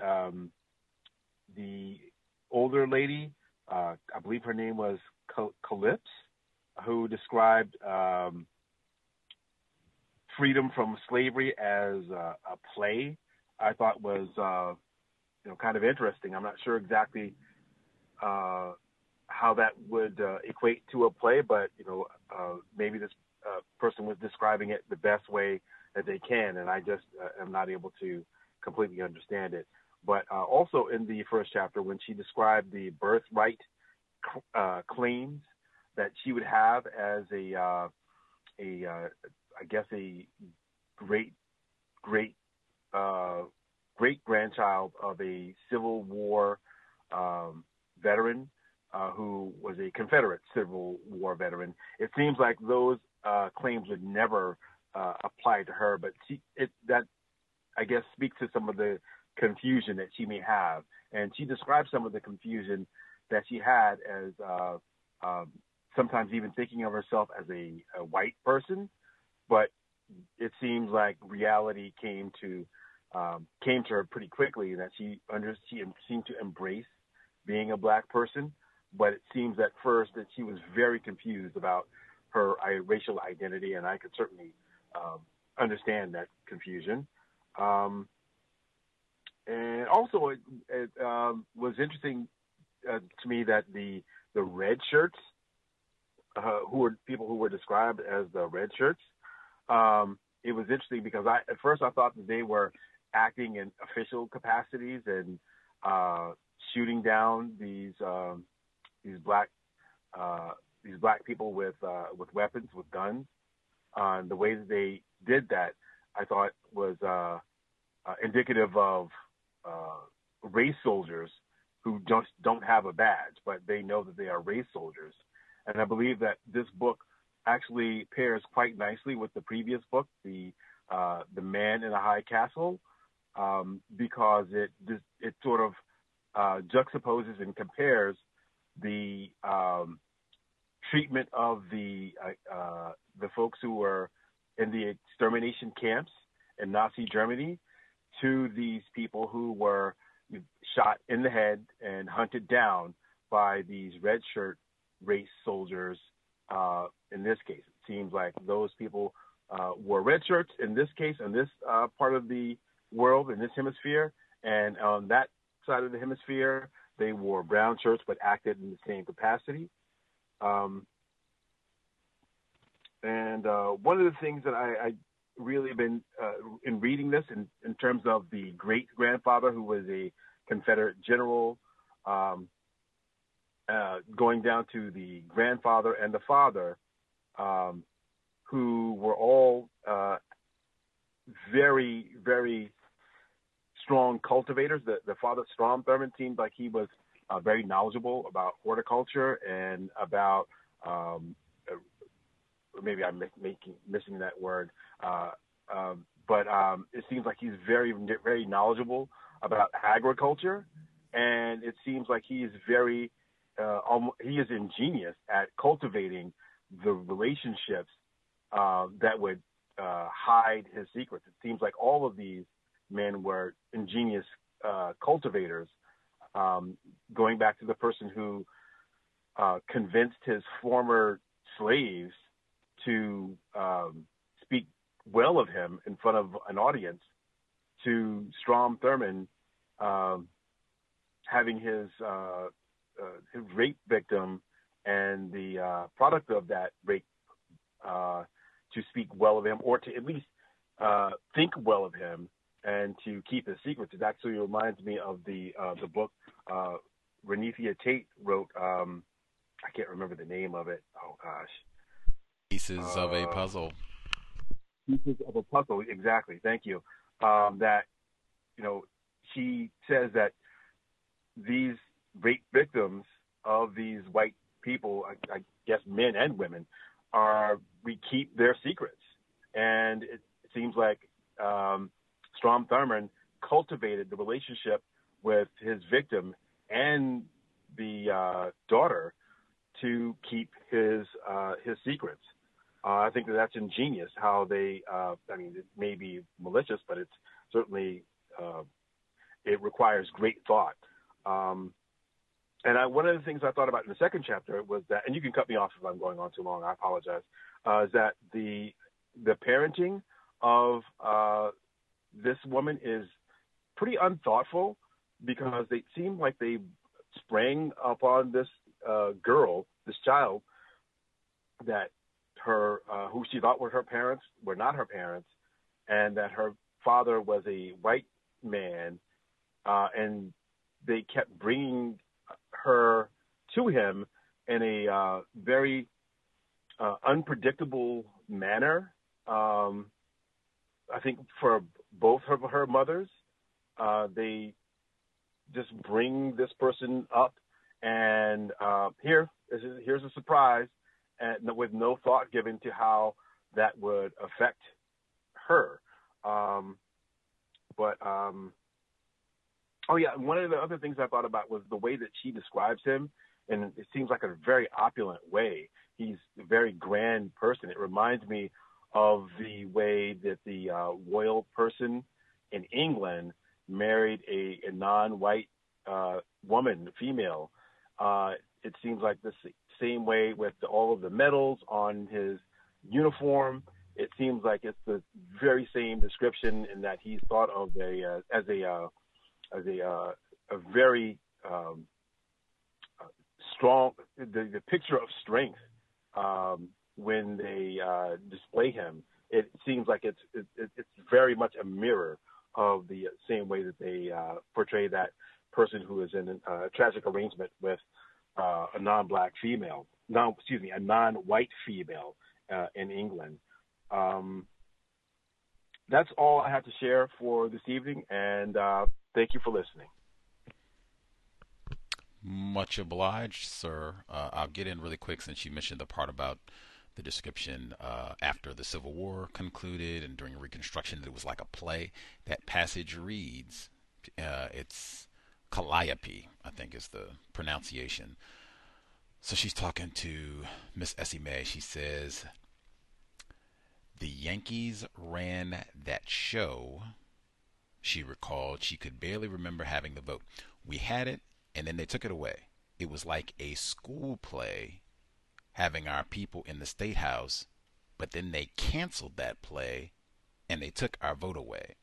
They called it civil rights, but there wasn't nothing civil about it. I will nab some of the other folks who dialed in, but just my quick thought on that. Now, there are a few points where Calliope is saying some things. I'm like, wow, victims guaranteed qualified. This wasn't one. This one, getting that in context, you can, maybe if you have time, you can share and let us know if that clarifies. But I thought, like, at least my interpretation of this was like, this is not for real. This is like some, oh, we'll let you little, and she called it a school play, not even just a play, like, oh, we'll let you little nigger children pretend, and you can go in Congress and pretend and vote, and then canceled, get out of here, niggers, get out of here, you're not in charge of nothing, and this wasn't even, legitimate. They're just messing around and acting like they're working against racism, white supremacy, and gonna let us participate, and then, bam, back to, being regular niggers. Let's see. Other folks who dialed in that we have not heard from. If you have commentary. Greetings, everyone. Retired firefighter in Florida. Yes, I was comparing her expressing her background. Which is in the same means that is the results of racist white supremacy is non-white people are confused. It sounds, very confusing as far as her understandings of things, and white people know exactly what they're doing and the results that comes after them psychologically mistreating us. She has this notion by stating that half of herself is white, as though that's a biological equation, but actually it's a political one, where a group of people decided to mistreat people based on color. It has very little to do with biology. And in turn, non-white people still today are confused about that. The story is taking the shape of, as I can recall from watching the movie, it's similar to Etta James, the great Etta James singer, who in real life, it was reported that she never did really it was known by others anyway that she really did not know who her father was, but she suspected her father was the famous pool player Minnesota Fats. And in the movie, it showed, I don't know if this was really happened in real life or not, but in the movie, she set up an appointment with him and was, I'll put it this way, Minnesota Fats in the movie didn't act like Strom Thurmond. He was not tactful at all when it came to Miss James, whereas Strom Thurmond, which I'm not surprised, because Minnesota Fats, I would assume, was a more of a street type of person, and Strom Thurmond was a leading white supremacist. Very controlling, very technical, very professional, racist white supremacist. And through that relationship, you had a child that suspected some thoughts about her father, but yet and still she was intrigued by his power. And kind of like from the reading so far is expressing some levels of pride. Well, that's my dad, and that sort of thing. I also observed in the first half that some of the non-white black relatives in their confusion one of the reasons why they would take her to these meetings is to get that money. That the suspicion from me is due to the last report that the lady that was with her was stating, about the amount of money. Although it really doesn't come to anything significant as far as money is concerned when you look at it over the course of time. It also was how they are able to confuse non-white people is through the movies, with the allowance of non-white black people going to the movies during that time when she was growing up. And for the most part, the main characters in the movies were all white people, and they were politicized in a way that it would draw your attention, and it also would direct your understandings of what's beauty, what's handsome, that sort of thing. The male actor in Going in the Wind, the principal actor, I can't remember his name, but he was picked directly because he looked like the former heavyweight champion at the time, a little bit earlier. It was before Joe Louis. I just can't think of that white guy's name that was the heavyweight champion of the world. Part of his nickname was the Mauler because he looked like that, and they wanted that type of tough guy look to be in the movies. And that basically attracted also the attention of a whole lot of black females during that time. When it came to black stars during that time, or black people that white people could point to, well, see, look at Lena Horne, look at Joe Louis. They only needed about two people during that time. Now, as time goes on, they in order to keep the business of white supremacy alive and working well, they have, quite a few more.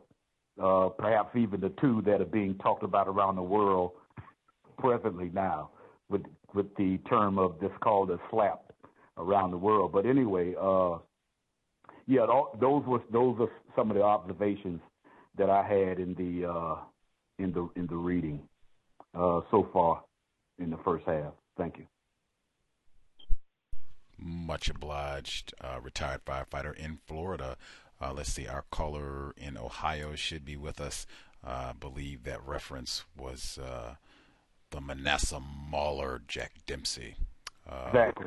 Caller in Ohio. Yeah. Thank you very much there. I have a slight answer for someone who asked about the money that Thurman was giving. This is just a rough estimate. So $200 in 1960, we'll just take 1960 and I'm going to work backwards, is roughly worth about $1,917 today, okay? That same $200 in 1930 today is worth roughly $3,397.80.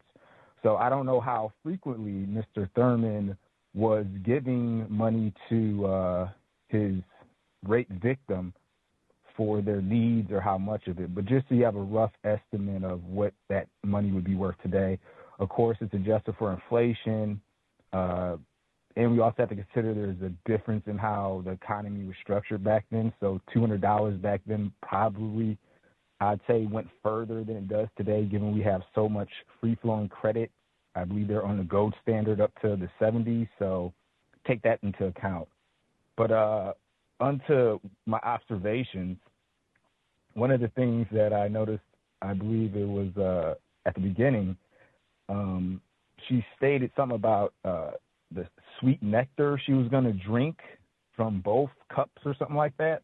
And my first thought was like, well, what sweet nectar do black folks have? Because I've been black all my life, and I can't recall any type of sweet nectar. I've had a lot of things that are poisonous, but not sweet nectar. I was also kind of taken aback by the fact that she stated that she was both black and white, and it definitely rings in my ear that she was completely confused about how race actually works because of, whenever I hear that, it's just like, wow, people think race is exclusively like a skin color thing as opposed to really a organizing principle, but I could be in error with that.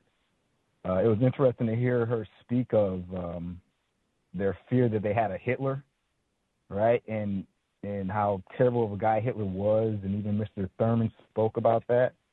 And what's very interesting about Hitler is that Hitler got his whole get down, and let me not use that metaphor. Hitler got his plan for what he did in Germany from America. Actually, Hitler had people who studied the American model, and a really good book that I've been able to read is called Hitler's American Model. It covers that. Actually, Hitler looked at America as a Aryan supremacist country. That's how Hitler stated it. He didn't call it white supremacy. He said America was the first Aryan supremacist nation, and actually his interest was to work with America hand in hand.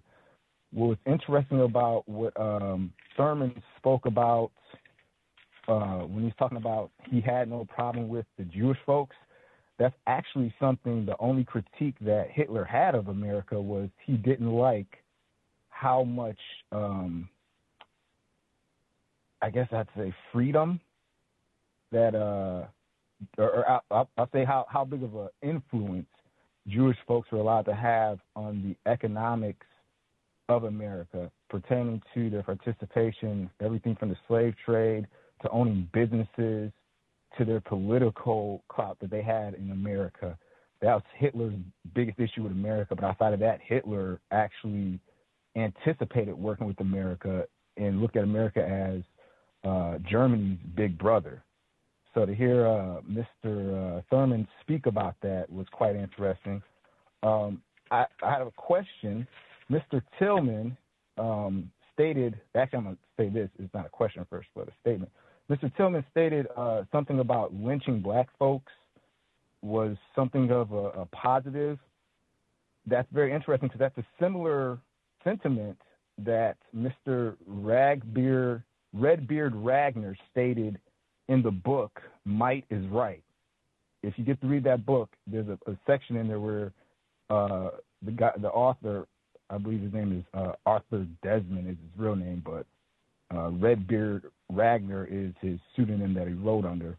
But in there, he speaks about the justification for the violence that was being done to black people in America. And he pretty much used a similar argument that, you know, it was good for the Negro and it helped them have discipline and, you know, there was nothing that wrong with it because in other societies and civilizations, you know, those types of activities occurred, et cetera, et cetera.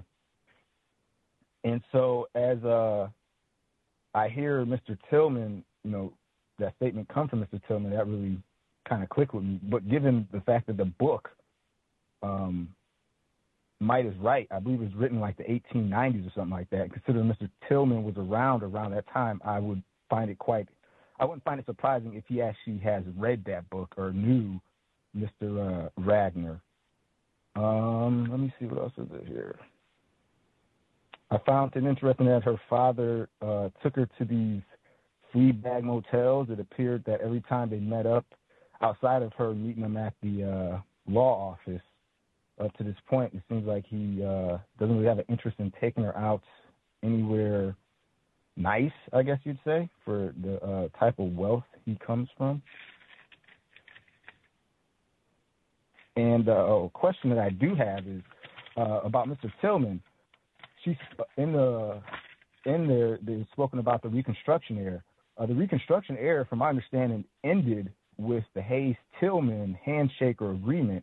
My question is this the same Tillman, or is this Tillman related to the guy whom that handshake agreement was around? I don't know if in the book that was covered, but when I heard the name Tillman, my first inclination was, is this the guy who the Hayes-Tillman agreement was built around, or is he a relative of him? And my last statement that I'll say is there was a question that was asked in the book where she spoke about the convictions, or actually in the article I think it was, about the convictions of these pro-segregationists having relations with non-white women. And one of the things that I've come to realize is that, well, their conviction is they believe in white supremacy. And to have that, the only way you can operate is by situational ethics and moral relativism. So whatever it takes to keep it going, that seems to be their code. Like, just whatever the situation presents, adjust to that as long as it doesn't interfere with white supremacy. And with that, I'll mute my line. Much obliged, our caller in Ohio. Let's see. I will try to get in some of the listener notes and a few of my notes before we push off to our other section. If other folks have commentary, *61. Let me see. I'll get in some of our listener notes really quick and then get in a few of my notes before we get to the folks who dialed in. Let's see. One of our investors wrote in, "Greetings, Gus. After listening to last week's broadcast, it struck me that the word bunkum, referenced as a street in Edgefield, South Carolina, mentioned in the text, has a definition. Insincere speech." Oh, bunkum. Pronounced it incorrectly. Bunkum. Insincere speech making by a politician intended to please local constituents. Ironic given the history of the Thurmans. Bunkum. I've used that word a few times. Chapter 3. Number 1. Edgefield. Rifle clubs. Hamburg. Ben Tillman. Red shirts. The Hamburg Massacre. General Wade Hampton. Places and names which are all familiar to the listeners of the Cal's Book Club selection, Ben Tillman, and the Reconstruction of White Supremacy, 2015, The Summer of Dylan, Storm Roof. Number 2, Hampton. His biggest campaign asset was his mama, Nellie, M-A-U-M-A, who had raised him. The bizarre behavior of racist man and racist woman having what you consider subhuman animals, wet nurses, and take care of your children, thus starving and denying their own offspring. Masters starve their slaves, do not allow them to breastfeed their young. From the Cal's Book Club selection, The Delectable Negro by Vincent Woodard, mentioned yesterday. Number 3, Radical Republicans. The word radical always seems to come up when the issue is treating black people better. Number 4, Ben Tillman was good to his people, she said, meaning his slaves. Now, see, that's what I mean, where Calliope has a few times where I was like, victims guaranteed qualified. This is one. Such thoughts are not surprising given the abuse and subjugation that slaves endured. Indeed, maybe a form of Stockholm Syndrome. She may have been raped too. Number 5, George Washington Thurman. He was a cotton farmer. The Thurmans had achieved a modern white-collar prominence through legal and professional skills. If the Tillman-Thurmond access was the source of my whiteness, I didn't want a drop of it. It is fascinating the distinctions that the author is making between her white ancestors and the slave owners who had large plantations. Clearly, she is rationalizing their behavior. Sad. Chapter 4. Blacks raising hands, double V for victory. The double V for victory sign campaign started after a letter to the editor from James G. Thompson was published in the Pittsburgh Courier newspaper on January 31, 1942, the most widely read blacks newspaper at the time. Reference what was Black America's double war. Henry Louis Gates, Jr., The Root. Number 2, Bellevue Stratford Hotel. This hotel became notorious in 1976 when 29 people staying in the hotel died of pneumonia-like disease. Most were a part of an American Legion convention, thus the pneumonia was known as Legionnaire's disease. It was later identified as due to a bacterium in the air conditioning system. I found it interesting primarily because I stayed there a few years before the outbreak. Lucky for you. Let's see. I don't think we got... Yeah, we didn't get that far yet. Didn't get that far yet. We'll have to pick up. We'll come back and pick up there once we read a little bit more from chapter 4. Okay. My notes. Let's see. See if I can go quickly. She says confusion. I can't say that when she starts the section we read today. Strom Thurmond, what was he doing with me? He was part of a long Edgefield tradition. Another aunt told me that Judge Thurmond was supporting my mother. That was why she didn't have to work. I didn't ask her about the arrangements. Supporting her how? Like, how much money is he giving her? Is he giving any money to Mary, who's taking care of her? Is he sending, like, them a check? Cash? Anything? Taking care of children is expensive. She says she dreamed of getting a letter from her father. If he were a true gentleman, how could he just forget me like this? How could he be that cold and distant? He had seemed so interested in me. Was he only being polite? The only person who could answer that question was Carrie, and I needed to be alone to ask her. Whew. Father hunger, deadbeat white dad. And this would be another one for anybody saying that he was there for her. Like, really? The first 16 years he was there for her? Okay. Deep in the heart of Texas. We've heard that one a few times on the cows. We are so in the pocket, meaning, wow. Given what we just read, Man in the High Castle, given Dr. Horn being with us yesterday, given the program that should be with us this Sunday, like, wow. She says, war was all around us, but none of my friends thought we as Americans would go to war. Now we had been attacked, and we had no choice. We were all scared of Hitler on the one side and the Japanese on the other. Many of the boys in high school immediately began enlisting. Heard yesterday, not all of the black boys enlisted. Elijah Muhammad, Minister Malcolm X, many others. Let's see. There are many times where she and other black people speak about different white people with pride. So this is Carrie speaking with Miss Essie May. She says, yes, but he's lieutenant, talking about Strom Thurmond, knowing everything about him. Judges are exempt, but he's very patriotic and he knows the right people. He's an Edgefield man, she said proudly. They need to fight. It's in their blood. His grandfather was right beside Robert E. Lee when he surrendered. War runs in the family. Now that's even one like, now process what you're saying. The war is white supremacy, racism. We're going to war to keep our niggers. That's the pride of an Edgefield man. War, fighting is in their blood. Now that's what Ben Tillman said.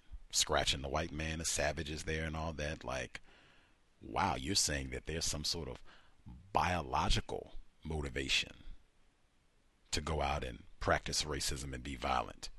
Wow. Then after that she says, but is it our family? I wanted to ask her, talk about being the poor relations. We were the invisible relations. Ralph Ellison, what bothered me most was that my mother never told me that my father said goodbye to me as he was going off to war. This is still her father. Race soldier, rapist, all of that. That's still her father. Father hunger. That's Janetta Rose Barris. That's why we started with that. But wow, I mean, that confusion, this right here, the incorrectness. When you play around with sex, and this isn't even playing around, this is being raped by a white man. The joke, the confusion of the offspring. Oh,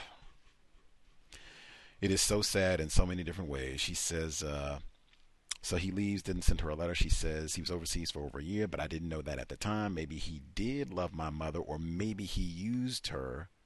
But where I was concerned, my father didn't seem to care.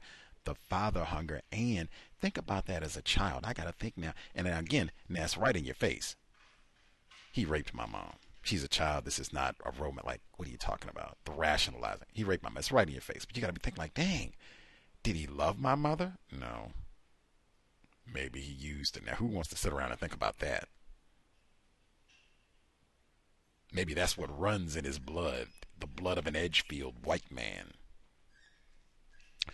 She says, I wanted to find out the worst about this forbidden family so that I could hate them and want nothing to do with them. After all, did they not formerly own slaves? And was not Will Thurmond the genius who put the pitchfork in the hands of Ben Tillman so that he could wield it against the black people? And what was my father up to? What kind of justice to blacks did he dispense? Didn't he rape my mother? Wanted to add, now she's asking all of these questions. My thought was, how did she get from here, wanting to get this information, to hate her family, to He's wonderful. That's what you heard when she was speaking at the Strom Thurmond Institute at Clemson University. Strom Thurmond is wonderful. That is what domination looks like, and that is white father hunger. She continues, she was never whipped. Oh, this is talking about Calliope. Calliope, sorry. She was never whipped or chained or abused in any way. She said she worked in the house, not in the fields, but even there she recalled no brutality. How can that be when you've already talked about, this is Calliope who was saying that's the Edgefield tradition, raping black females. That's the brutality right there. Probably black males too. It doesn't get any more violent than that. And this is so common where you will hear white people and some non-white. Slavery wasn't that bad. We never lashed anybody. We didn't starve anybody. We had plenty to eat. Grew our own vegetables. I had my own horse. Maybe this white supremacy racism thing isn't that bad. If you can get over them raping your child every now and then. Psh. She continues. She says,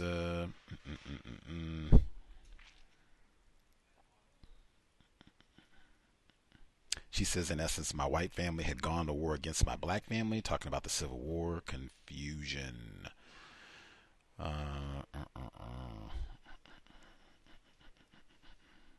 The rifle clubs, the red shirts, Ben Tillman, the reconstruction of white supremacy,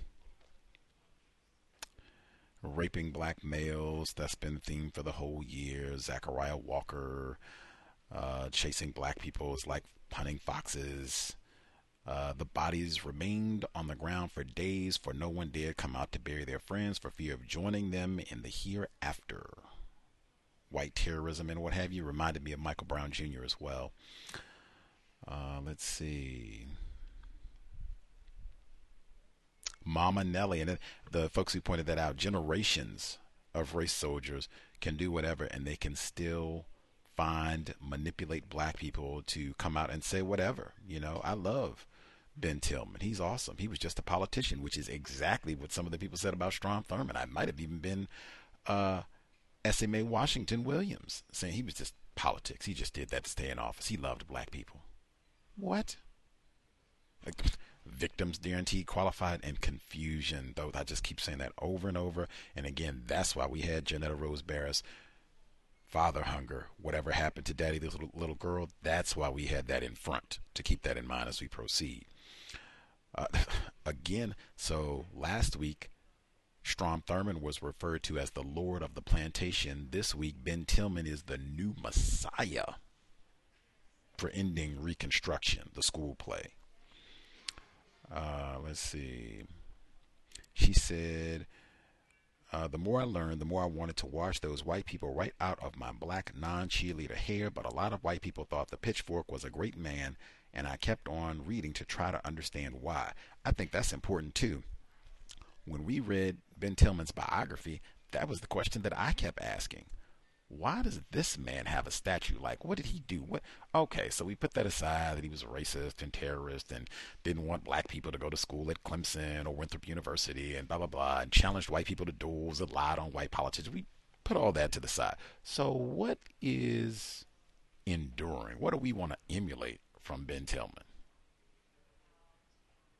He was well-spoken. He said nigger publicly. That's courageous, I guess. I don't even know. I said that over and over as we read the book. Like, what is the reason we need a Ben Tillman statue in 2022 unless we still got the same fear that he had of Negro domination, which, woo-wee, that is every page of the book that's coming on Sunday. Let's see. Agricultural Moses. We just keep on with the religion of white supremacy metaphors. That's when she's talking about Ben Tillman. She said nobody spoke as good as he did. Calliope reminisced about Tillman. Again, she spoke without rancor, which confused me. That is the word for the book. Calliope continues, he didn't hate me, she replied. When you live as long as I have, you best think about love, not hate. I don't even know what that means. If anybody wants to take a crack at it, feel free.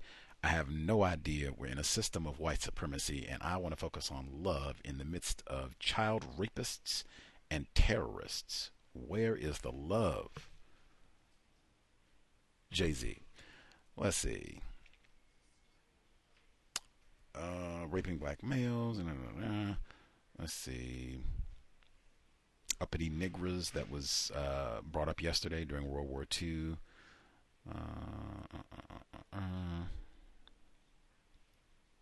They give all these phony tests for black people so that they can't vote. Let's see.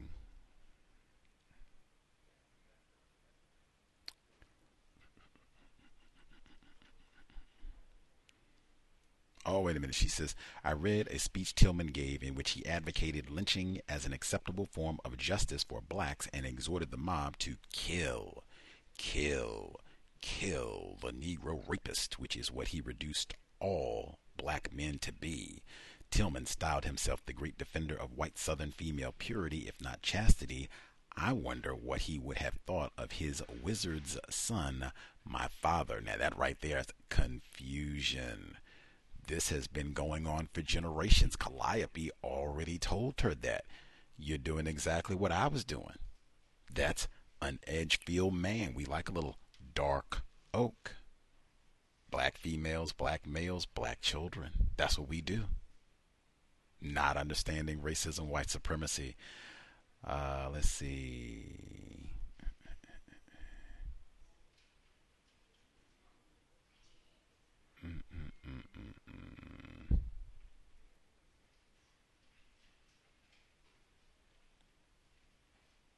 Booker T. Washington getting invited to the White House. We talked about that before, that being a huge scandal back in the day. Ooh, let's see. I didn't even get to chapter 4 yet. My goodness. She talks about being a virgin. I said, my gosh, are we back with Lucky and Alice Sebold? Lena Horne is one of the big to-do. She's married to a white man. Malcolm X talked about that regularly. Frank Sinatra just came up. My goodness, Frank Sinatra. Talk about child rapist and the exact same thing. How do I know this? Because we read another memoir, Woody Allen, apropos of nothing. Mia Farrow was 16. Frank Sinatra was 47, 48 when they got married. Same age, massive age difference, child rape, really. That's another one, like laws that we have today. It's none of that romance and blah, blah, blah. Child rape, call it what it is. And she loved Frank Sinatra, didn't everybody? Her heart belonged to the adorable Frank Sinatra, not the Joe Louis, the brown bomber. Her heart belonged to Frank Sinatra. Again, that is the power of white supremacy, racism, and that continues even today. You see how powerful Netflix is, that screen. Let's see. The hypocrisy of black soldiers giving their lives fighting a racist country. We just talked a whole book about that race war yesterday with Dr. Gerald Horne. Go back and listen to the archives. And even then she talks about how all they had to do was play a song like This Is My Country and it would get her back in the correct direction. We got another talk about her being excluded and placed up in the nigger seats at the movie theaters. But even then she says, I never felt excluded from the projected fantasies of Frank Sinatra and Gone with the Wind, no less. Like, wow. Hattie McDaniel got her an Oscar too. She didn't smack anybody. We won't bring that up. My last note would be my last. I took so many notes. Would be my last one.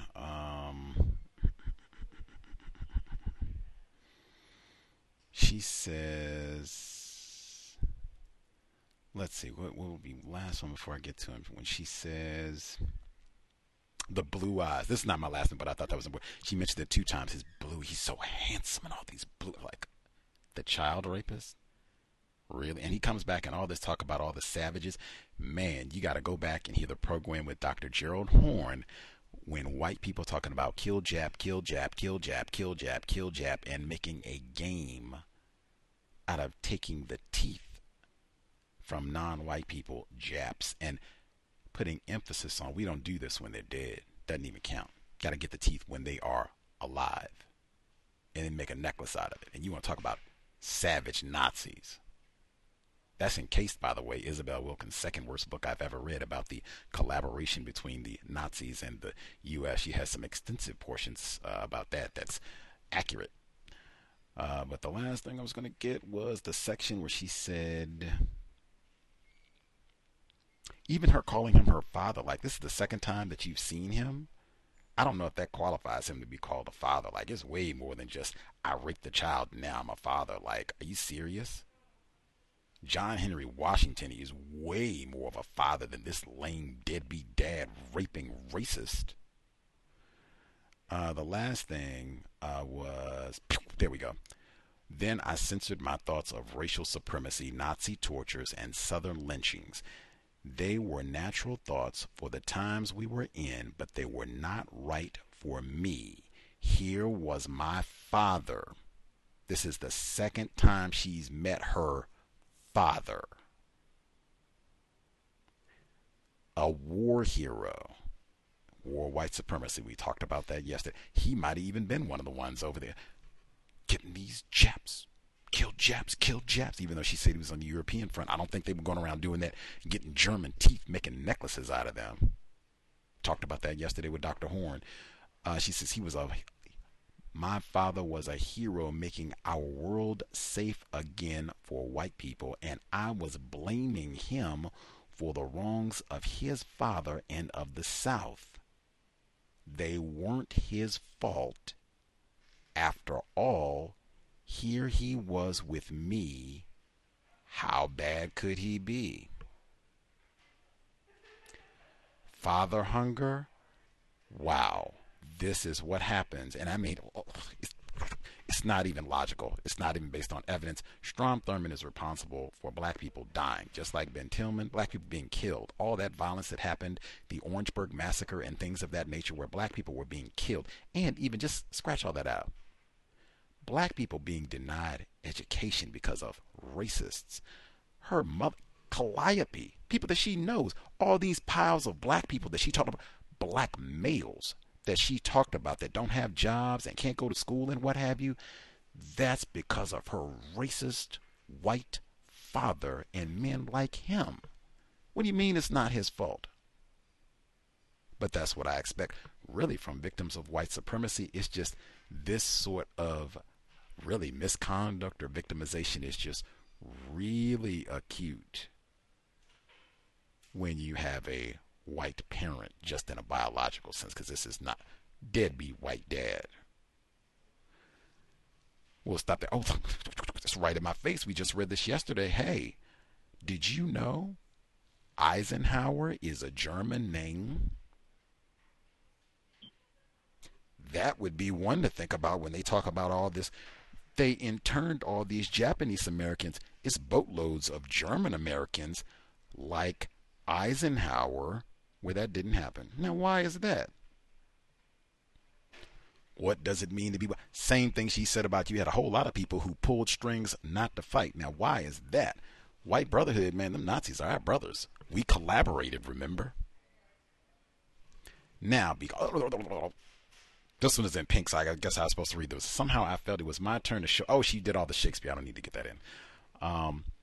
Yeah, we'll leave it there. The money, I'm glad we got the inflation calculator. I think that would be a strong motivator for the family to want to bring her to meet Strom Thurmond to get this money. The inflation calculation that I did, it would be approximately $3,600. So that might motivate a whole lot of victims of racism. Like, we're going to go and be nice. We're going to wear our best. And don't you say a word about raping racist Strom Thurmond. Get this money. And I'm not criticizing at all. I'm just saying that's logical, you know. Not that far removed from the Depression at that time. We'll get to audio segment 2. I took so many notes for this book. It's crazy. We'll get to audio segment 2. If you have thoughts that you didn't get to share, take a note. Back after section 2. This section is short. Context of white supremacy. Essie Mae Washington Williams. Dear Senator. Whew. Tragic arrangements. Audio segment 2. Mussolini and his mistress, Clara Petacci, were hanged in Milan. The attention to the mistresses of the worst 2 men on earth brought that term unpleasantly into my consciousness. I hated to think of my mother as someone's mistress, but that's what she was. And it was a miserable position, even at the top. After Hitler committed suicide, the diaries of his mistress, Eva Braun, were made public. She wrote about how badly, how indifferently he treated her, all the lies and broken promises. She said she wished she had a dog instead. That made me think about my mother as well. What was she getting out of her romance, if that was what it was, with the judge? Envelopes of $20 bills? That wasn't romantic to me, not enough to put up with the hopelessness of it all. Maybe he was better to her than to me. I was only a daughter, an accident, but she was a goddess. Maybe he was seeing her. Maybe she was getting the love I was not. I never saw her either, so I couldn't know. I kept having these conflicting emotions, caroming between pride at my ancestry and regret that these two people had ever crossed the path of my awareness. As a senior in high school, I was forced to make some career decisions. I had always privately hoped I would attend college. That seemed to be the passport to a better life. Since I had very good grades, I think I could have gotten into a good college. However, in those days, blacks, especially black women, rarely got a high education. That was a luxury we couldn't afford. Scholarships were rare. Plus, our families needed all the income an able-bodied child could bring in. And so most of us went to work rather than staying in school. My nursing apprenticeship provided me with what seemed a logical compromise. I would go to nursing school. As a little girl, my career dream had been to become a nurse. Even if college couldn't happen, at least another dream could come true. My 5 summers at Coatesville Hospital were the perfect resume item. I was well qualified to go to a nursing school as part of a big city hospital. Tuition was free. Plus, I would earn an income as well while I was working toward my nursing degree. Earn while I learn. It seemed the right thing to do, if not the only thing. The 3 best nursing programs for black women were at Mercy Douglas Hospital in Philadelphia, Freedman's Hospital in Washington, D.C., and Harlem Hospital in New York City. These were all basically black hospitals, with mostly black patients, although each had a number of white doctors on staff. It didn't occur to me to apply to a program for one of the great university hospitals like Columbia Presbyterian or Massachusetts General or Johns Hopkins, though I might have been qualified to get in. I guess I knew my place, my white father notwithstanding.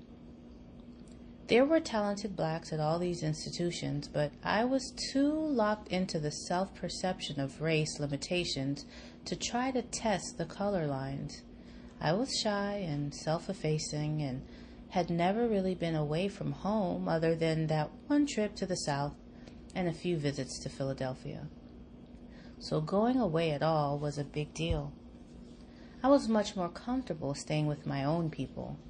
Penetrating the white universe was far too intimidating a prospect. If my own white father didn't want me, why would anyone else? I chose Harlem Hospital mainly because my half-brother, Calvin Burton, was now living in Harlem and working for the post office. He would look after me. The idea of having family in the big city was reassuring. Furthermore, I had always wanted to live in New York, especially after all those Fred Astaire and Thin Man black and white odes to Art Deco, skyscrapers, cocktails, tuxedos, jazzy foxtrots, and fast-talking sophisticates. It was the most glamorous place on earth, and the total opposite of everything I had known up to this point in my life. I was more than ready to take the A train. Calvin embodied all the glamour I associated with New York. He looked like a movie star, at least like a movie star such as Billy D. Williams later on. There were no black male movie stars when I first landed in New York. He dressed in dashing clothes, natty suits, ascots. Whenever he came home to Coatesville, he'd tell us tall tales of Harlem nights, about the clubs, the music, the restaurants, the people from all over the world who came up there to swing. It sounded like the American version of Paris's Bohemian Left Bank, except that it wasn't occupied by Hitler, and it was black. After Calvin graduated from high school, he had gone into the Civilian Conservative Corps, one of Roosevelt's New Deal programs.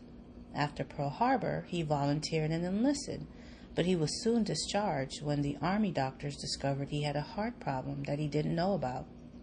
He then went to work at Worth Steel in Delaware and met and married a New York City girl who brought him to Harlem and changed his life. I hoped Harlem would change mine as well.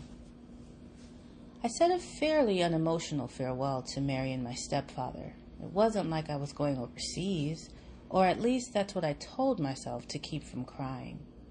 I had never lived away from home before, and I was a little scared and a lot excited.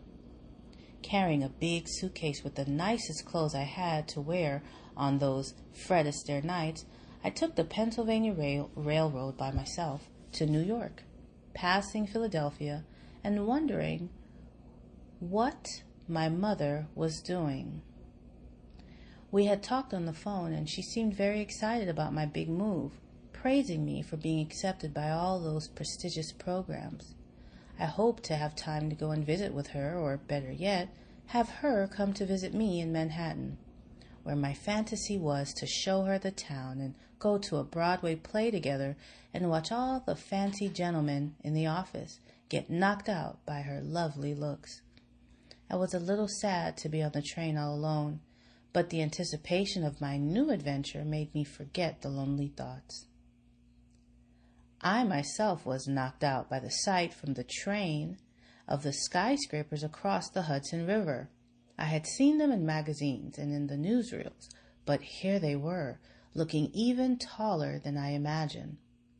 I could make out the Empire State Building, the tallest in the world, and my heart started racing. The train disappeared into a long tunnel. When I emerged at Pennsylvania Station, it was like I had left small-town life behind and entered via a space capsule a whole new world. The station was an immense Roman temple with thousands of people passing through, and bright lights advertising everything from camels to Coke to Chevrolets. There were lots of men in military uniform and lots of others in the corporate uniform of dark suits, carrying Wall Street journals. I could feel the surge of big business all around, the energy of the metropolis. Thank goodness Calvin appeared to greet me, as I was overwhelmed by all the bustle.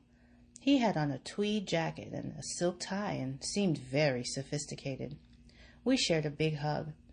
We stood in a taxi line and got a cab uptown. New York cab drivers were famous for being big talkers, but ours didn't say a word, only to grunt with annoyance when Calvin gave him the address in Harlem. I got a sore neck from craning my head out the window, looking at the skyscrapers. How in the world did they build them so tall? We drove up 8th Avenue, and Calvin pointed out Times Square and the great theaters. I saw the marquees for Carousel and On the Town. I knew the music from the radio and excitedly hummed it to myself. Here I was, for real. New York, New York, a wonderful town. The Bronx is up and the Battery's down. Why wasn't Harlem in the song? I asked Calvin. We've got our own music, he said with a warm smile. The cab entered Central Park, and suddenly the city became the country, with horse-drawn carriages and endless greenery. It was September, and the leaves were turning brilliant colors, and it was magic. Through the trees I caught glimpses of more skyscrapers. Calvin told me they were apartment houses on 5th Avenue and Central Park West. Who lives there? I asked him, full of question. Rich people.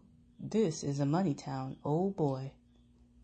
As we drove out of the park, the buildings resumed. They were apartment houses, 5 and 6 stories, much lower than the skyscrapers that were everywhere else in New York. Some had fancy striped awnings on the windows, but most looked run down. Lots of men, black men, were just standing on the sidewalk as they had been in the South. "Welcome to Harlem," Calvin said. As we kept heading north, a lot of the buildings looked bombed out or burned out. This wasn't the Harlem of my imagination. I guess I expected a cotton club on every corner, fancy stores that sold the natty clothes Calvin was wearing. Instead, I got a war zone. "We had a big riot here 2 years ago," Calvin explained. "Because of the war, there's been no money to rebuild." "A riot over what?" "Black and white. What else?" he said.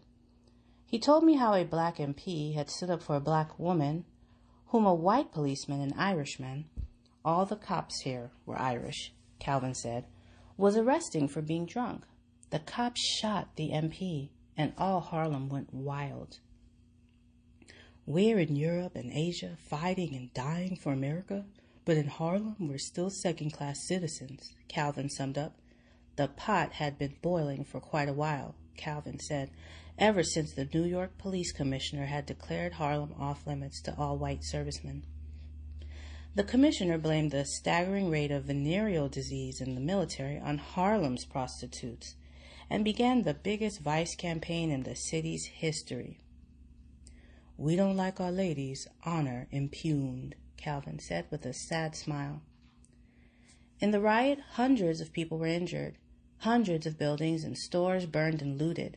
White-owned, Calvin pointed out. "We know who our friends are." Calvin lived with his wife and a young daughter in an apartment house on 118th Street off 8th Avenue. The stoop was filled with loitering men, sleeping and reeking of liquor. The building looked as if it had once been grand, with columns and ornate brick designs and stained glass, but those were better days. Inside, the halls were dirty and reeked of leaking gas. Calvin said it was full of hotbed apartments, which meant the landlady would rent a room to 2 separate lodgers, one by day and the other by night. Calvin's own apartment was small but very clean, with a lovely view of the steep, lush landscape of Morningside Park, topped by the great rotunda and classical academic halls of Columbia University. Calvin called Columbia the American Acropolis because of all the famous scholars who taught there. It was a school, he said, for white geniuses. Where, I wondered, did black geniuses go? A lot of black geniuses were associated with my new home, Harlem Hospital, on Lenox Avenue and 136th Street. After meeting his wife and child, I was taken directly to my new home by Calvin, who gave me a lovely sweater as a welcoming present, plus a little keychain that was a miniature stethoscope. "Good luck, Doc," Calvin said, hugging me as he dropped me off. "I'm so proud of you, little sister," he said. That remark provided a universe of security to a highly insecure young girl, and it gave me the strength to face my intimidating new world. I was assigned to a nurse's dormitory with a young lady named Corinna from New Jersey. In my class of 40, there were women from all over the country, as well as from Africa and the Caribbean. All the girls seemed very worldly and confident, unlike myself. All of them were black, or at least shades of black. By contrast, about a quarter of the doctors at Harlem Hospital, a grand Georgian complex surrounded by trees and covered with ivy and looking like a university, were white. Apparently, for a doctor, especially a surgeon, there was no better training than here. The violence in Harlem provided a unique and unmatched catalog of injuries and wounds on which to operate. "This place is to stab wounds what MIT is to physics," my new roommate said. Assault trauma was the technical word. "You get more violence in Harlem than any place in the country, and all the violence ends up here as medical case studies. You got diseases here, tropical diseases, malaria, beriberi, that you don't find elsewhere, not downtown for sure, and doctors eat that up. With immigrants from all over Africa and the southern hemisphere, Harlem was one big medical laboratory, and Harlem Hospital was the heart of it. Harlem Hospital started out as white, as Harlem had, a fancy uptown for rich Manhattanites who wanted to live in the country. By 1904, the subway was opened as far as 145th Street and 7th Avenue, so the country was only a token away. In the 1920s, however, after World War I, black people from the South began streaming into the North and needed somewhere to live. Realtors who had overestimated the original demand for Harlem began renting to blacks to fill their empty apartments. The old black neighborhood in the West 60s, which was known as San Juan Hill in honor of Theodore Roosevelt's black Rough Riders who fought in Cuba beside him, gave way to this new one, and the whites who occupied these fine buildings made an exodus of their own to the Upper West Side of West End Avenue and Riverside Drive. It was another meaning of the phrase, the Harlem Shuffle. The people from the South thus went from sharecropper cabins to luxury flats, originally rented to upwardly mobile immigrant Jews with steam heat, electricity, private toilets, and elevators. It must have seemed like the space age to them. For all this luxury, though, the new blacks in Harlem couldn't get decent medical care. Harlem Hospital, if it treated blacks at all, did so in a similar way to Coatesville Hospital, putting them in the poverty ward, or far worse, using them as medical guinea pigs, testing machines, and therapies on them without their knowledge or consent. Up until 1920, there was not a single black doctor on the staff to stand up for his people. It became known in Harlem as a place to go and die. In the 1920s, a great uproar arose over this heinous practice, and black doctors began to be recruited. The leader of Harlem Hospital's transformation and the director at the time I arrived was Dr. Lewis Wright, probably the most famous black physician in America. Born in Georgia, the son of a doctor, Wright had graduated from Harvard Medical School in 1915. Despite this, he could still not secure an internship at a white hospital. He thus went to the Freedmen's Hospital in Washington, D.C., which was affiliated with Howard University Medical School. After heroic service in World War I in France, where he nearly died from being gassed on the battlefield, he went home to Atlanta to begin his practice.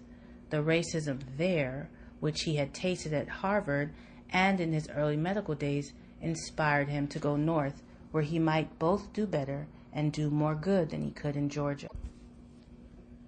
Like many educated blacks, Dr. Wright blamed many of Americans' current racial woes on President Woodrow Wilson. Despite his international idealism and wartime success in making good on his motto to make the world safe for democracy, Wilson was a Virginian whose condescending attitudes towards blacks were a product of his upbringing. Wilson was very much a separate but equal man. He believed in segregation in government jobs, which was a major step backward for blacks, federal employees. It was also a symbolic retrenchment that emboldened racists throughout the country. The Ku Klux Klan, quiet for decades, held a 40,000-man march on Washington. Southern senators were able to block the first anti-lynching bill that had been brewing since the Red Summer of Blood of 1918, when a huge wave of lynchings had swept the South. Blacks left the South to make a living, but they also left to save their lives. One of these refugees, Dr. Wright, came to New York and became a leader of the NAACP. Because of his Harvard credentials, a lot of northern black physicians, mostly educated at Howard, resented Dr. Wright and felt he looked down on them. It was well known in Harlem that wealthy and famous blacks invariably chose white downtown doctors, and block doctors were understandably insecure. Dr. Wright was not. His mission was to create a black medical corps that was equal to, if not better than, the twin towers of medicine in Manhattan, Columbia Presbyterian and Cornell New York Hospital. I was profoundly honored to be on Dr. Wright's team. Perhaps because everyone was trying harder to make Dr. Wright's point, Harlem Hospital seemed like a boot camp to me. I didn't think humans could work that hard. I'm sure the slaves in the cotton fields didn't have any worse hours than we nurses did. Another part of the reason for our endless hours was the recent appointment of Mrs. Alida Daly as superintendent of nursing. Mrs. Daly was the hospital's first black appointee. Even though all the nurses had been black since Dr. Wright's upheavals in the 1920s, the supers continued to remain white women. As the first of her race on the job, Mrs. Daly must have felt she had to be a drill sergeant, and she was. I had to wear a strict and dowdily old-fashioned uniform of a long blue dress, black stockings, and black shoes. My first autopsy nearly killed me. The late patient had had lung cancer, and when they cut him open, his lungs were as black as tar. I never even thought about having a cigarette after that. Somehow it didn't bother the other girls in my class who just smoked away. They told me I was too sensitive. I was learning a lot about medicine, but I was too fatigued to take stock of any of it.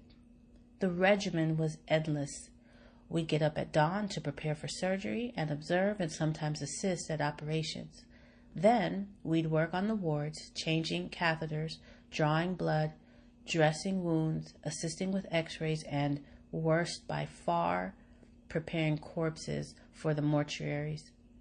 Whenever we weren't on the wards, we were in class, learning all about medical tests and procedures, and memorizing laboratory ranges and evaluating symptoms.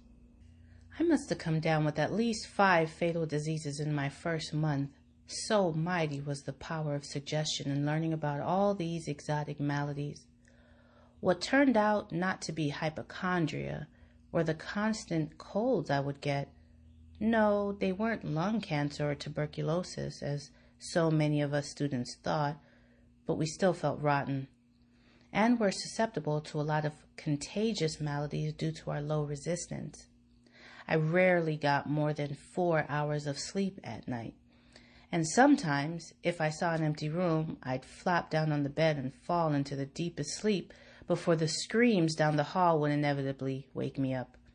It was definitely a test of our stamina. I suppose the idea was to teach us a kind of professional grace under pressure, but to me it seemed like they were pushing us beyond human endurance. And we will leave it there until next Thursday. We're still in Chapter 4, Context of White Supremacy. Get enough rest. Sleep is super important. The number 720-716-7300. The code 564943 pound. Press star 61 if you would like to participate. Let's see. All of the folks who dialed in, if you have a hand up, commentary to share, line should be open. Do not wait till the last minute if you think you have a question or thought to share, especially if we've not heard from you at all. Retired firefighter, caller in Ohio, you all should be with us. Nab other hands as I see them.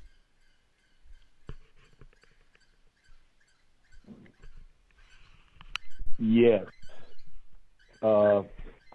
Just wanted to add on from the first half. If I'm going to get nauseated if I hear her use the terms "we" and "us" again when it refers to the activities of white supremacy to either adjust itself to remain the number one conquering force on the planet, and non-white people, especially non-white black people, are including themselves with that by using the term "we" and "us," and I heard that a lot in the first half of the reading. Also, there was an attempt to make it seem like the treachery in the treachery in the means of warfare was only on the side of the Axis powers, whereas in England itself, the top officer, top official of bombardment, he had the name of Bomber Harris because he was bombing places to actually make the citizenry of Germany to succumb to the terror of bombing, where nothing was there but people.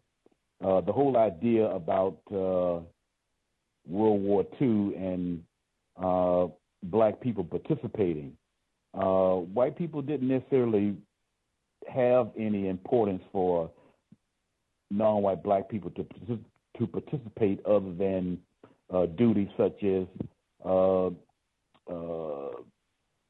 handling equipment and putting it on ships and stuff like that. Very little combat. One of the few units that was trained to do combat. One of them was the tank battalion that the great Jackie Robinson was in, and we know what happened to him, that he wasn't able to go overseas.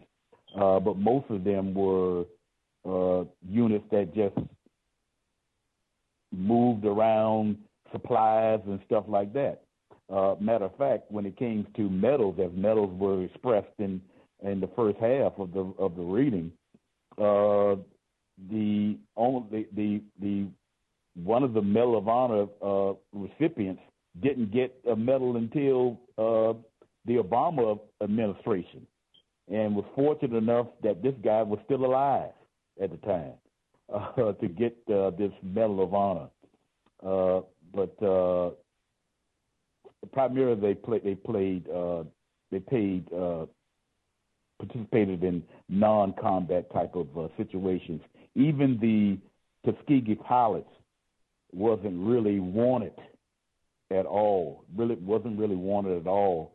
I think one of the fans of it that kept it going was Eleanor Roosevelt, because she visited Tuskegee to basically and became somewhat impressed about what was going on out there, and she kept after her husband about that particular type of situation.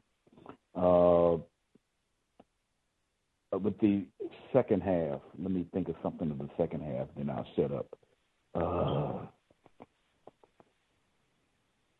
Well, I'll just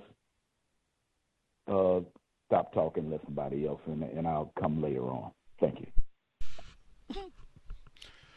Right on from retired firefighter in Florida. Incidentally, I just read about the compromise, the Hayes-Tilden compromise for the 1877 or 76 election. So many books. Have to go back and get the highlight. Hopefully I'll be able to find it before we get back on the air. Ideally, compensatory call in, and I can share where it was. But, well, that's one. It's Hayes-Tilden, Tilden, compromise, not Tillman. So that's one. Although South Carolina is one of the important states for all of this controversy around this election, and Mr. Tillman is involved in some of that nonsense. I just want to go back and get the exact document that I just read that was talking about all of this in detail in context of white supremacy. But yes, we will check on all of that. I'm sure Mr. Tillman was involved. That was his heyday in some way, shape, form in massive fraud all throughout, not just South Carolina, massive fraud. Any other commentary folks wanted to get in?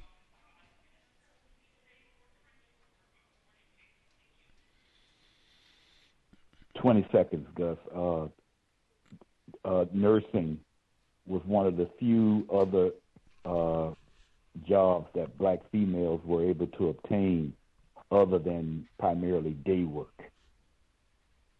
Nursing was one of the things that was kind of like an upgrade because for that during that time, most black females, their work was considered to be day work, meaning working in a white woman's house at some capacity.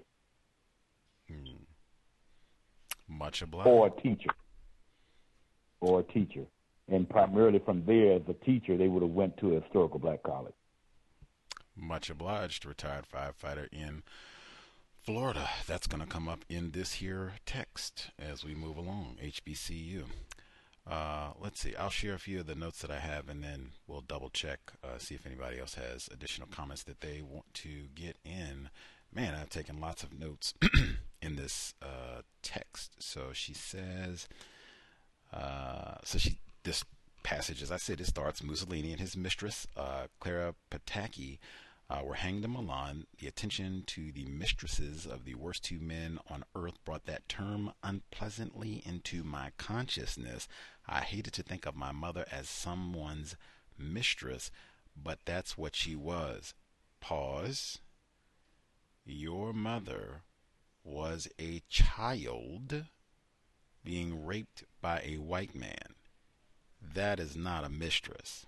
That is a victim of racism and rape. Even if she had been 55 at the time that this happened, she is a victim of rape. Same thing that I read in that report. Same thing that Dr. Frances Cress Welsing said, the grandsester mentioned on this one. She said, could she have said no to Strom Thurmond and that would have been it? Age doesn't even matter. She's not a mistress. That's not even like, that is not correct understanding of it at all. And see, that sort of understanding, that warps your brain computer where that's what you think. I am some sort of illegitimate child. I am the poor relations child. My mother was wrong. Strom Thurmond, we shouldn't be thinking about him as, oh wow, he's a proud war hero and making the world. This is a child rapist.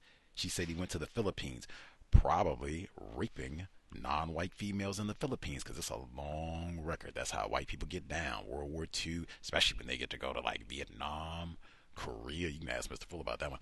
Vietnam, Korea, any of these places. The Philippines. Ooh, got some dark ladies, some dark children. We just read about that yesterday, raping, and in fact, it was raping a young Chinese boy. That's how white people get down. So, I mean, hey, ain't nothing to be proud of here, and the shame is not to Carrie Butler. She continued, she said, same paragraph, that made me think about my mother as well. What was she getting out of her romance? Now, she does put it in quotes, but this is not an affair. This is not a romance. All of this is just totally incorrect understanding of all of this, confusion, and everything is just so tacky. I keep saying that like there should be a better word, but I mean, it's just so despicable and tacky, all this. And then you try and find some way to butter and say that it's a romance or no. Call it what it is. It is absolutely disgusting child rape. She says, what was she getting out of her romance? If that was what it was with the judge, good question, envelopes of $20 bills, that wasn't romantic to me because it's not enough to put up with the hopelessness of it all. Maybe he was better to her than to me. I was only a daughter, an accident. That says that this is such a sad book, and I mean in so many ways. I mean, downright depressing. And then, sad, as I've written, tragic arrangements. When you talk about the joke is on the offspring, I think of myself as an accident, and I think of my mother as some sort of whore or what have you, mistress. That's total F for black self-respect. Total F. I'm looking at him, wow. This is a war hero. Look at those blue eyes. Oh, he's so... What? Confusion, she says, maybe he was seeing her. Maybe she was getting the love. I was not. No, I never saw her either, so I couldn't know. I kept having these conflicting emotions, caroming between pride at my ancestry and regret that these two people had ever crossed the path of my awareness. Easily one of the saddest books that I've ever read. She continues, she's talking about school. She says, I think I could have gotten into a good college. However, in those days, blacks, especially black women, rarely got a higher education. Pause right there. Now, we read Dr. Tommy Curry, The Man Not. We had Dr. T. Hassan Johnson as a guest on the program. There is lots of evidence, and I mean old, moldy evidence going back 100 years approximately. Black females have outnumbered black males at college for as a century, as long as Strom Thurmond has been around. That's been the system of white supremacy, racism, and the data backs that. And hey, she hasn't said over and over and over, and even this week she hasn't said she's seen piles of black people outside with no job doing nothing. That's not what she said repeatedly and in numerous states. Everywhere she's gone, what she said consistently is it's black males. That doesn't add up if all of these black males are going and dominating school and then they can't get a job. Now, even that would, well, wow, how did they get all these degrees and then they can't get employed? No, that's not the way that white people like Strom Thurmond and Ben Tillman, that's not how they run the plantation. Let's see. She says, you don't have black doctors now. I've talked about that repeatedly. Went into detail about that. Continue. She said, I'd always wanted to live in New York. I just mentioned Woody Allen. He's a part of that, making all these films that romanticize. You got Frank Sinatra was his big hit. New York. New York, New York. All of that. Watching all of these, that's really for white people. This is not New York for black people, as she finds out when we get there. And they just mentioned the Lindy Hop. She talked about that dance Welsing moment. I thought Dr. Welsing talked about we can share dances, victims of racism, black people, and they'll be around the world. They were literally just talking about the Lindy Hop on NPR today, and all over the world, black people made this dance. It's been around so long, and she just mentioned it in the book today. Like, wow. Let's see. So she says,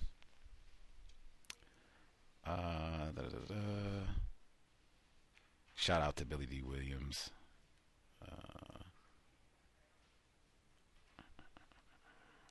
Let's see.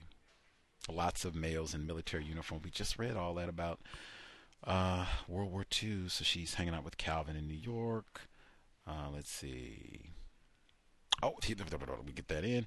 They were apartment houses, 5 and 6 stories, much lower than the skyscrapers that were everywhere else in New York. Some had fancy striped awnings on the window, but most looked run down. Lots of men, black men, were just standing on the sidewalk as they had been in the South. That's what I mean. Like, what? That doesn't even add up with what you said repeatedly.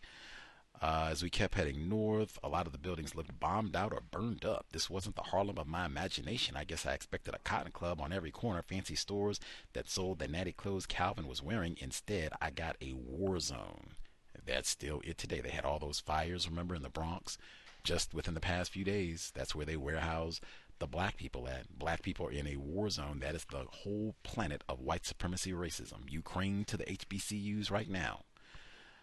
She says, we got a white policeman beating up a black female. It was an Irish police officer. We talked about with how the Irish became white. Noel Ignatieff, guest on the Cows way back when. Black people standing up for him. Said that repeatedly. She has so many examples in this book where black people are not lames and chumps and cowards, where they are trying as best they can from a very weak position to fight for themselves, to at least, have some self-respect and, defend themselves as best they can. I think that's super important because white people tend to try to conceal this information deliberately. Let's see. The commissioner blamed the staggering rate of venereal disease on the military, on Harlem's prostitutes, and began the biggest vice campaign in the city's history. We don't like our ladies' honor impugned, Calvin said. Now, all of that, like, hey, if that's the case, then Strom Thurmond and all of them should stay away, right? And Minister Malcolm talked about this extensively for New York specifically, right? He said that's where he was doing his thing, pimping and criminal activity and hooking white men up with sexual access to black people. I believe that was males and females. We read that in the book club too, though. Let's see. They continue. She says the stoop was filled with loitering men. sleeping and reeking of liquor. We just talked about that. The building looked as if it had once been grand with columns and ornate brick design and stained glass, but those were better days. Insides were halls where dirty, reeked of leaking gas. Now, I just said, hey, it's 2022, 80 years later, and they just had all those fires right there in New York City. 19 people, I think they had 19 fatalities, where they had not up to building codes and what have you. The fire doors didn't work and all of that. Progress, right? That's what they'll say. Let's see.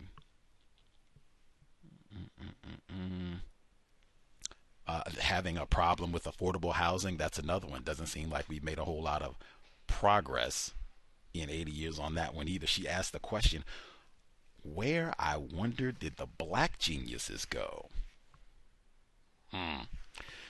Let's see. She says she's talking about all the women when she's doing her nursing, starting her nursing career. She says of the other nurses and folks who were in school with her, she says all of them were black, or at least shades of black. I thought cowbell right there. Strom Thurmond, that's why. Shades of, okay. By contrast, about a quarter of the doctors at Harlem Hospital, a grand Georgian complex surrounded by trees and covered with ivy, looking like a university, were white. That continues to be the case today, where you just don't have lots of black doctors, and that is a deliberate part of white supremacy, racism. Oh my gosh, it's so important for so many reasons. So she continues. She says the violence in Harlem provided a unique and unmatched catalog of injuries and wounds on which to operate. Now, I just said, I believe yesterday, being nonviolent with other non-white people is super important in my view. Major component of replacing white supremacy with justice, being nonviolent with other non-white people. But this is like something white people have instigated black people to be violent with other black people, put you in conditions where you have poor housing, fire trap as they call it, no education, can't get a job, all of this stress, you're being terrorized, and then you can just take it out on other black people. They instigate this, and then, oh my gosh, the Negroes are dangerous, oh, they're rapists, oh, Negro domination, and then these conditions continue. 80 years later, you have the exact same thing. Let's see. She continues. She says, this place is the stab wounds. What MIT is the physics. Woo! What an analogy of white supremacy racism. Jesus Christ. She says, all of the violence. And I was like, woo, just, wow. Be nonviolent with non-white people. One way we can help solve this problem. Let's see. Anything else I get in? Up until 1920, there was not a single black doctor on the staff to stand up for his people. It became known in Harlem as a place to go and die. I have heard that about many black hospitals throughout the U.S. Where, yeah, this is going to be a shabby place, underfunded, and, you know, whatever. And this is the type of thing you can mention when they talk about black people and their apprehensions about going to see a white doctor. Not Nurse Rivers. Let's see. Anything else? So much of this black soldiers coming back, and we're not going to take this anymore, and all the other, like, hey, we've heard that a lot. Even Jackie Robinson. There's quite a few folks who've done that over and over again. We talked about Woodrow Wilson a few times. Red Summer is a whole book. Cameron McWhirter, white man, who talked about the numerous lynchings and what have you that happened all over the country, including Washington, D.C., 2011. That should be in the Cow's archives. Let's see. She says, I'm sure the slaves in the cotton fields didn't have any worse hours than we nurses did. Any of those comparisons to, like, slavery, like, generally speaking, unless a white man is coming up and, like, raping you and snatching your child from birth and selling them, I don't think you're treated like slaves. Even the hours. Like, slaves, technically, you're never off the clock, technically, as a slave. Just saying. Let's see. Most of the supervisors are white women. Heard that repeatedly. The smoking can end with that when she talks about they did the autopsy, the black lungs. Minister Malcolm X talked about that as well. No smoking, drink your water. Let me see. One of our listeners, he wrote in, I'll get in a few of his notes before we wrap up. One of our investors, so some of the ones that we missed from chapter 4. He says, number 2, Bellevue Stratford Hotel. This hotel became notorious in 1970. Oh, we already read that one. Number 3, Mercy Douglas, Philadelphia, Freedman's Hospital, Washington, D.C., Harlem, New York City, black hospital, mostly black patients, number of white doctors. Mercy Douglas closed in 1973. The name comes from the merger of 2 hospitals in 1948 and the School of Nurses, which was founded in 1895. Both institutions were plagued by a lack of resources from their inception. The Rise and Decline of African American Hospitals in Philadelphia by Moira Schaffler, October the 2nd, 2020. Number 4, Harlem is off limits to all white servicemen. Commissioners blame the staggering rate of venereal disease in the military on Harlem's prostitutes. The supposed hypersexuality of African Americans leading to increased rates of communicable diseases has been a recurrent trope in previous book club selections. This was discussed in previous book club selections, Packing Them In by Dr. Sylvia Hood Washington. From the text, Dr. E. Mayfield Boyle, 1912, suspected racist physician, wrote that the tuberculosis outbreak among African Americans was due to a number of factors, including promiscuous kissing. Get real. Number 5, Harlem doctor no better than training there. This place is to stab wounds what MIT is to physics.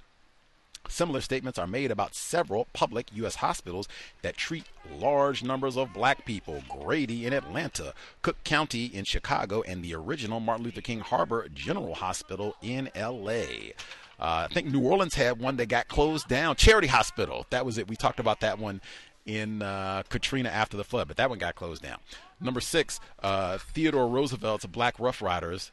Teddy Roosevelt became famous for changing up San Juan Hill during the so-called Spanish-American War. The truth is that black soldiers beat him to the top, and he acknowledged initially that it was due to their bravery that the victory was achieved. He later changed his story and gave credit to the white officers under whom the black soldiers served. The Rough Riders, the untold story of black soldiers in the Spanish-American War. Jerome Tusil, reading more important than watching television. Number 7, Harlem Hospital. The director at the time I arrived, Dr. Lewis Wright. This passage made me think of Dr. Robert Pershing Foster, whose life was detailed in The Warmth of Other Suns by Isabel Wilkerson, one of my favorites we read on the book club. Number 8, President Woodrow Wilson. Wilson's tenure as president of Princeton is discussed in the Cow's book. Cal's Book Club selection, Einstein on Race and Racism by Fred Jerome and Roger Taylor. We did indeed. Remember they talked about how he showed Birth of a Nation at the White House. Woodrow Wilson did all that, making sure that they had white supremacy, racism, and government hiring at the White House. He was president at, that's right. But anyway, yeah. Much obliged to our investor. We'll get back to chapter 4 next week. With that, much obliged for everyone's participation in the broadcast. Hope it was worthy of your time and energy. We will be back for the book club next Thursday, and we'll be here tomorrow for Neutralizing Workplace Racism, 8 p.m. Eastern, 5 p.m. Pacific. Feel free to email if you have questions, comments, what have you, untiljustice@gmail.com. Much obliged to our narrator again. I'm so glad I don't have to read the book. Whoopee. With that, sobriety would be best. We need to be excellent decision makers amidst all of the white supremacy racism we are experiencing. Anything that we can do to help us solve this problem immediately. If you're out and about, someone is being loud, hostile, this is not a time for confrontations with strangers. If you didn't leave your residence prepared to kill and or die, exit. You have no idea if they're armed, maybe armed with an entourage.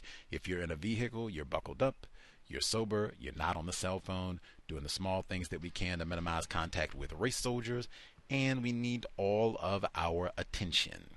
That said, Creator, we ask that you help us remain patient with other black people victims of white supremacy, we ask that you help us remain patient with ourselves.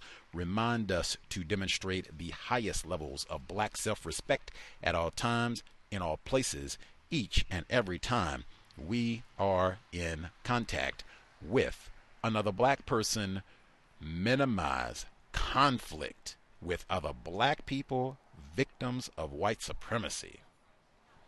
Counter racism, we are about non-violence with other black people. Cal signing out. Thanks all for tuning in. Nigga, you so brainwashed. I'm a victim, No brother. problem. You're a victim. I'm a victim of 400 years of conditioning. Shut up. The man has programmed my conditioning. Even my conditioning has been conditioned.